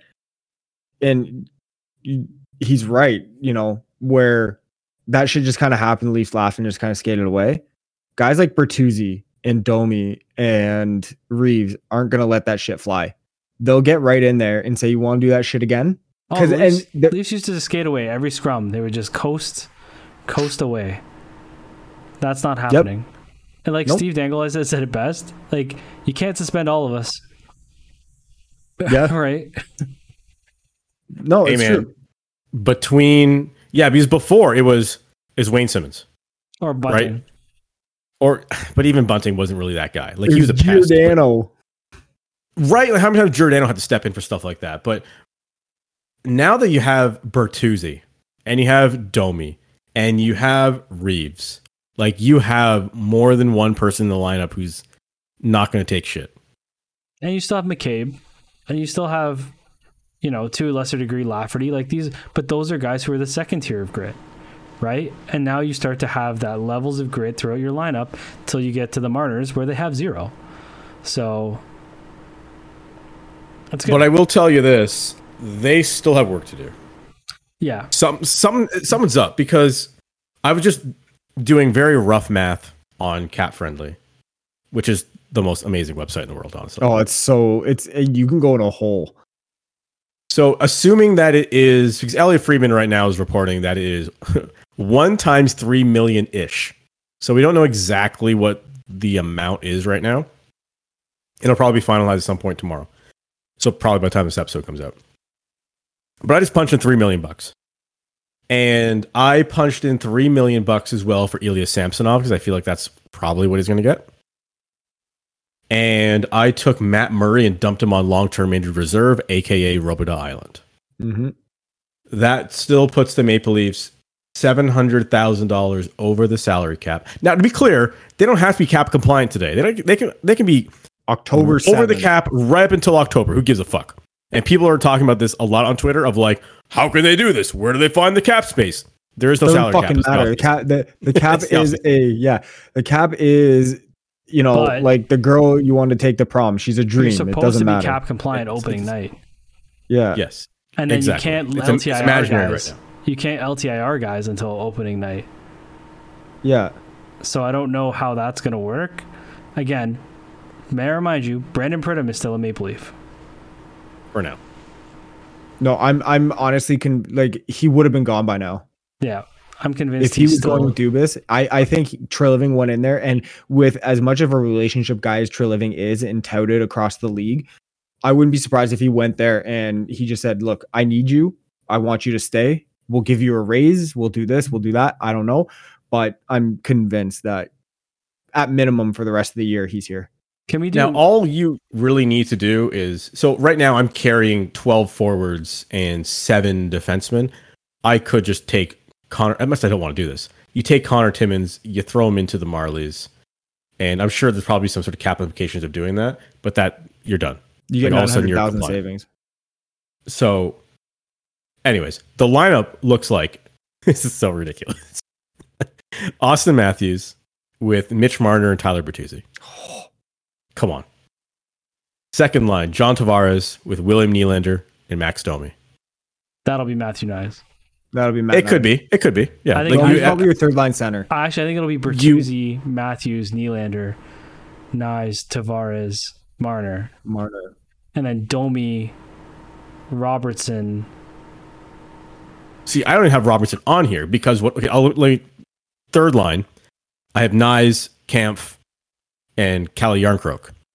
Oh, I forgot Yarncroke was still elite. Forget about Yarncroke. Now also, and then fourth line, I have Holmberg with Lafferty and Reeves. But hear me out. Domi, Robertson, Yarncroc, Kampf, Reeves, Lafferty. So no Holmberg. No. He's your spare part. And Bobby McMahon forward. getting call up every now and then too. And maybe So instead I'm of gonna- Robertson.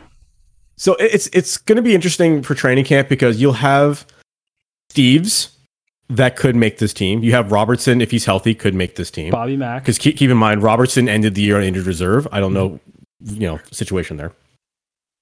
Then you also have I was really Bobby impressed with McCann, who played fantastic last year. It was when he wonderful. Wonderful. played. And you also have Kyle Clifford down there.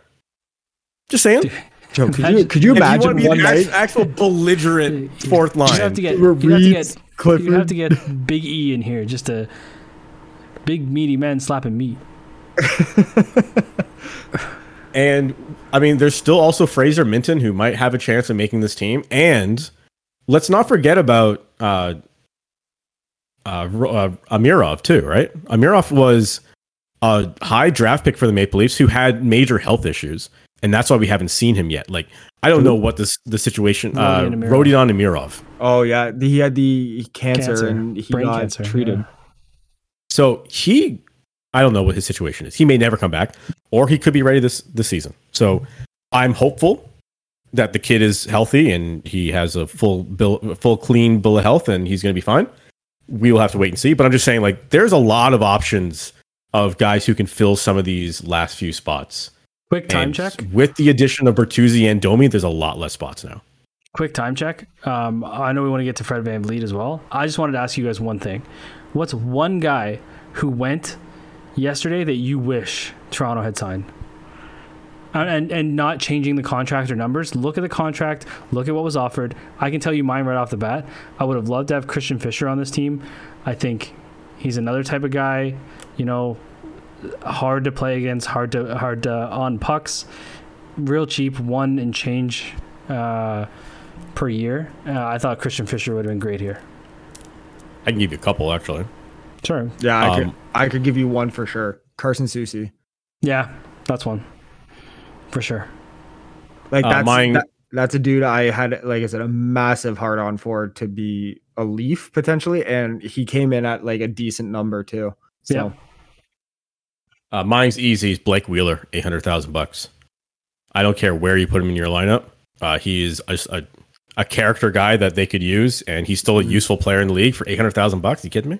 That's a hell of a steal. With that mindset too, Jonathan Quick. If you know Murray's out the door and you need a backup that can come in at a pinch with experience and whatever, I would have. Oh, sorry. How much is Jonathan Quick making? I think it's 1.5. 1 year, 825. Okay, 825. Yeah, for sure. So Carson Soucy and Jonathan Quick would have been my two. Okay, if I'm picking more, if we're doing two, then I'm gonna say, I'm not gonna pick over your guys. Garnet Hathaway. Garnet Hathaway. Yeah, I know you would have been on the Soucy train as well because I know you're a big fan of Carson Soucy. Yeah. Or Ryan Donato. Actually, Ryan Donato got $4 million. I take that back. No, he got $2 million. Ryan Donato. Yeah. All right. No, I agree. All right. Now, speaking of lots of money being given away, Ugh. Fred VanVleet has signed a max contract. I don't know how, and I don't know why, but Fred VanVleet just signed a max contract with the Houston Rockets. I don't even know what it is, 43.3, something like that? Is it 43.6 million? 43.6, something like that. It's 100. It's 130 divided by 3. So it's a lot of money. Here, I'll do the money. Hang on. Yeah, divided by 3. It's 43.3. I was right. Listen to the guys that made less than Fred VanVleet. Kyrie Irving, 3 years, 126 million. Cam Johnson, 4 years, 108 million. Chris Middleton, 3 years, 102 million. Kyle Kuzma, 4 year, 102 million. Draymond Green, 4 years, 100 million. What is happening? What did we like enter the upside? Stranger Things experiences in Toronto. I'll take a check from them if they want to sponsor, but did we end up in the upside down in the NBA? Imagine this.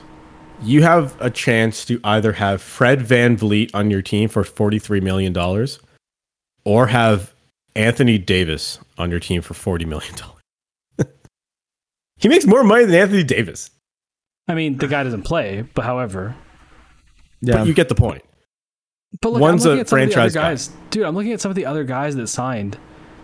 You know, like from a useful player perspective, I mean, was it Harrison Barnes was 3 years, 54 million? Herb Jones, the defensive specialist, 4 years, 54 million? I mean, Austin Reeves, who was lights out in the playoffs, 4 years, 56 million to stay with the Lakers. Like, come on, man. I gotta find that clip from the old NFL countdown. Come on, man. Oh, Chris, what's his name? Chris Carter. Yeah. Like, this is, and I heard that the Rockets might have jammed the Raptors up by leaking that they were going to trade for Harden. So the Raptors thought they had time to sign VanVleet, and then the Rockets switched gears and gave VanVleet this like max money, which I don't know. Again, like the Rocket is Lou Lamoriello pulling double duty in Houston. VanVleet is a hell of a player. Hell of a player. He's not a $43 million point guard. He's just not. Like that. Those are the facts. He didn't win the championship here. Like he wasn't the championship point guard. He hasn't led. He wasn't to anything. He wasn't a starting five. No. That's what I'm saying. Like, what is he getting paid for? I'm not sure. You know, and then we go Dennis Schroeder. Okay, good. Averages 12, 7, and 6 or something. I don't know, but a good stopgap until we figure out what we want to do with our point guard position. I mean, we're not contending anytime soon, so it's just again, Kyrie Irving, as much of a moron as he is, one of the most talented clutch point guards in the league, if not the most talented and clutch point guard. He's making $7 million less. That's wild. I know I've said that's got to be the name of the show. Is that's wild, because that's all I keep saying. Because I don't understand where these guys are getting. Like, who's doing the math? It's like the bird from The Simpsons that goes on Homer's keyboard is just hitting a calculator. Just adding digits. I'm looking at Dennis Schroeder and Van Vliet's stats. They're not far super off. dissimilar. It's actually not that far off. Except on the points piece. I think Van Vliet's 5 points more per game. Ish. I think he also just played more games, though. So career, if you want to go career or last year? Career. So career, Schroeder's a 14 points per game and 4.7 assists per game. Fred VanVleet's 14.6 points per game and 5.3 assists per game. So holy they're fuck, almost they're the identical same players. dude. They're the same fucking dude. Yep. It's baffling that Schroeder got 23 mil a year and Fred got 20 more million per year. Listen. So I'm at a loss as to how that happened. Yeah, the only thing I'm upset with is, again, we lost him for nothing. We could have done sign and trade. We could have done trade, and we just didn't. This is the darkest timeline for Masai Ujiri in terms of asset management. This is really bad.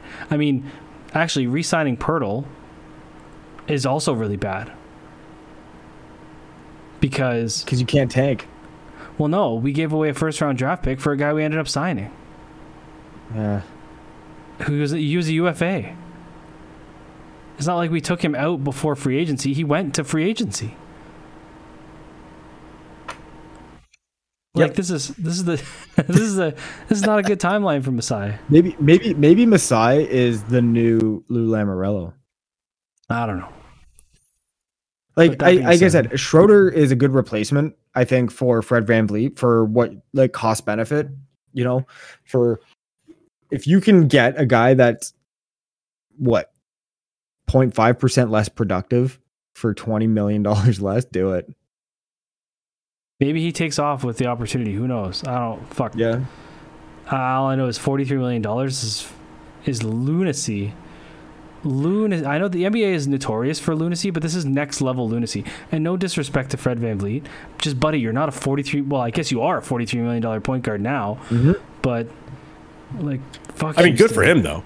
But Houston's not even going to be a contending team. But the thing is, that's the thing. He won the ring. This was his chance to get the bag. Do it. Yeah, I mean, again, not my pig, not my farm, right? Like, you're not taking 43 from me, so. But here's the thing: is like any idiot would take that money. Fred's new company, 43andMe. Find out how much money you can make by going to Houston Rockets. Like, if he was like, no, I took less to go here. No, like, if he was like, yeah, I wanted to stay in Toronto, I'll take like 25 million, and he got offered 43. I'm sorry, you're an idiot. Yeah. Like, it's not like a $1 or $2 million less. We're in the grand scheme of things, okay? Not only is he getting 43 million, he's getting 43 million in the state of Texas. There's no state tax. It's straight cash, homie. Right. So, like, 43 million in Texas is like 65 million in Toronto. Do you know what I mean? Or in other places in the States. It's just, you're right. It's pure lunacy. My eyes are burning. Let's fucking. Last story on the list is Damian Lillard asking for a trade out of Portland finally. And okay, look, I know he's been really loyal to Portland when, I mean, times are rough, we'll say. But if I was the Trailblazers and a player came to me, asked me to be traded, and by the way, I only want to go to Miami, I'd say, go fuck yourself, buddy. If that's the way I would look at it, if you're giving me one option of where you want to go play, I would say, you know what? Why don't you just wait till your free agency and then go sign for that team? But right now, you're signed with the Trailblazers, and we're gonna play you. But that's it. It's the same thing as Durant. They'll just sit. Right? Like, these guys, the NBA, I don't know. Actually, I don't know. Lillard seems to be a guy of good character. I don't know. He does. For the record, he does. I agree with that. Yeah. I don't know that he would sit, but I think in the NBA, like, these guys have way more power than any other sport. And, it's just the nature of the beast. He's going to say, this is where I want to go. And they're going to, because they don't want to lose him for nothing. They're going to take whatever they can get. And these guys know that their social media following, all they have to do is be like, I want out. And their value is crippled, right? So, the rumor is it's like all of Miami's bench and a couple firsts for Lillard. I think it's like Hero, Jovic, a couple firsts, somebody else. I don't remember. Basically, they want their big three to be Jimmy, Timothy Butler, Bam Adebayo, and Dame Lillard. Lowry. Not Kyle Lowry. You can't have a big 5 starting lineup, for Christ's sake. You can't blame Damian Lillard. Like, that dude's been loyal to Portland when everyone for years has been saying just leave. And the natural fit for him, like, he fits in Miami. Yes. He's a clutch shooter. Another clutch shooting option besides Butler, and that's what they need. And he knocks down shots late in games. He averages over 30 points a game. He can distribute the ball. He's very much underrated. Like, it sounds crazy. He's an underrated one of the best players in the game. I think often you get like the Doncic's, the Kyries, Jokic is a different beast, but the LeBrons and the Stephs and whatever. Dame is, I think he was leading the league in average points per game last year. So it's be the perfect pickup for the Heat. Sucks for the Trailblazers to lose something like that, but they got the top pick, the 3rd pick this year, so they're in rebuild a little bit. Yeah, still 4 years left on Lillard's contract, though. That's fine. I mean, what is he, like 29? There's value for the Heat, so you got to give something up. You're right. Like, that's a good bargaining tactic for the Portland. He's 32 years old. Yeah, but I don't know. I feel like Lillard is one of those guys that for Miami could put them over the top for at least the next 2 years. Yeah. You know what I mean? I think that's their window. Yeah. I mean, I would not be surprised if they go back to the finals next year. Especially with a guy like Lillard, they probably get there a lot easier in terms of through the playoffs and not being playing. Yeah. Yeah. No, like I said, Lillard served his time in mediocrity and obscurity of city for long enough. I do not fault him for asking for this. Yeah. So.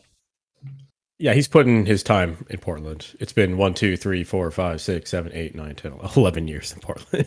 And he tried. And he literally gave it his all to try and win in Portland. And you know what? They were competitive. Yep.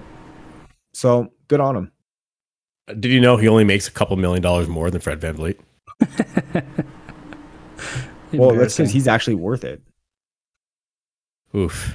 And with that said, I think it's time for everyone's favorite segment of the week. Shout, let it all out. Shout it out.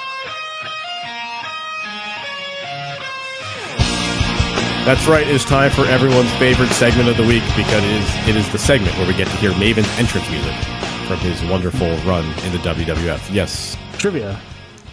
You'll know the answer. Now you will. Do you know who was the first person to ever take an F5 from Brock Lesnar? Was it Maven? Yes. That's a total like Trivial Pursuit question. If there's like a wrestling Trivial Pursuit, that would be on there. Yeah. I mean, I can tell you when it happened, but I didn't know it was Maven off the top of my head. Like, I know it was the Raw after WrestleMania 18. Was it like Maven versus Spike Dudley or something? Because I feel like I remember seeing Spike Dudley getting beaten the hell up with Brock Lesnar, but or like the Hardys, maybe it was like Maven and I think the Hardys got decimated, or maybe it was the next time. I don't remember. I think that was in subsequent weeks because it would make sense for Maven to have been wrestling like Spike Dudley for the hardcore title or something stupid like that, and Lesnar came in and just killed all of them. I don't know. Yeah. Nevertheless, I'll start because mine is actually wrestling related too. So my shout out goes to Kip Moist, who got a match with MJF this past week on Collision. For those of you who don't know Kip Moist, I can't tell you who he is, but He is a local Hamilton wrestler, we'll say. Yeah, didn't they announce him as Kip Morse? Oh, probably. Oh, did it say Morse? It does say Morse. That's hilarious. Yeah. But his Twitter handle is Kip Moist. So yeah, Kip Moist is a hell of a pro wrestler. Very acrobatic. And he's a very good dude as well. I remember from the day that he started in wrestling. Actually, James, let's put a pin in that one. I'll tell you that one off the air. But all right. Yeah, very good dude, and it was cool to see him get the shit kicked out of him by MJF. Again, MJF, one of the best at what he does. I see clips of him all the time doing the signing autographs, and he throws them off the table. He takes pictures, giving fingers to. He told a little girl's dad. The girl was 11 years old, and she's like, you sucker, like your scar sucks. He's like, oh yeah, well, if your dad had $10 to buy a condom, he wouldn't have made a mistake 11 years ago, or something. Like he told this 11-year-old girl, like he fucking lives the gimmick, and he does it so well. But you know that he's just like, not to kill it, but you know he's just a sweetheart behind all of it, because nobody commits to that without being that much of a dude. You know what I mean? So, like, he's wanting to give them the experience, and that's what I mean. Like, right. That's you can't teach that, really. I'm gonna go real quick. My shout out is to the Billie Jean King Fund, and I forget who else, and the PHF and the PWH. What was it? Pro Women's Hockey Player PWHPA, Pro Women's Hockey Players Association. They're merging into one league. Finally, that's the big news. Is that no more competing leagues? It's one governing, unifying body for women's hockey. It's a good day for them. They've been trying to get this going, and I think with you've seen the growth in the WNBA. It's been slow, but it's significantly bigger. It's going to get bigger next year with Caitlin Clark joining the league, and women's hockey. One true pro league, I think, is necessary for the game to grow. So excited for that. Excited to take my kid to games. So shout out to those guys. Ladies. Shout out to those ladies. I shouldn't say those guys. Honestly, that was mine. I was looking right up at the article and the terms of it. Like it's, like I said, it's the mindset of someone who's got a daughter now and shit like that. Like I'm excited to take her to games and, for her to see that. Cause like I said, I know people used to, or sometimes shit on women's sports. I went to the gold medal US Canada game in Korea for the Olympics, and it was absolutely unreal. And it was one of the coolest experiences and one of the best games I've ever seen in my life. And to see this finally happen after so long of people saying this needs to happen, and we're here, it's really cool. So I'm with it. All right, and shout out to all of you for tuning in to another episode of 43.6, which was brought to you by Now Your Treasures. We will see you next week. And until then, take care of yourselves and each other.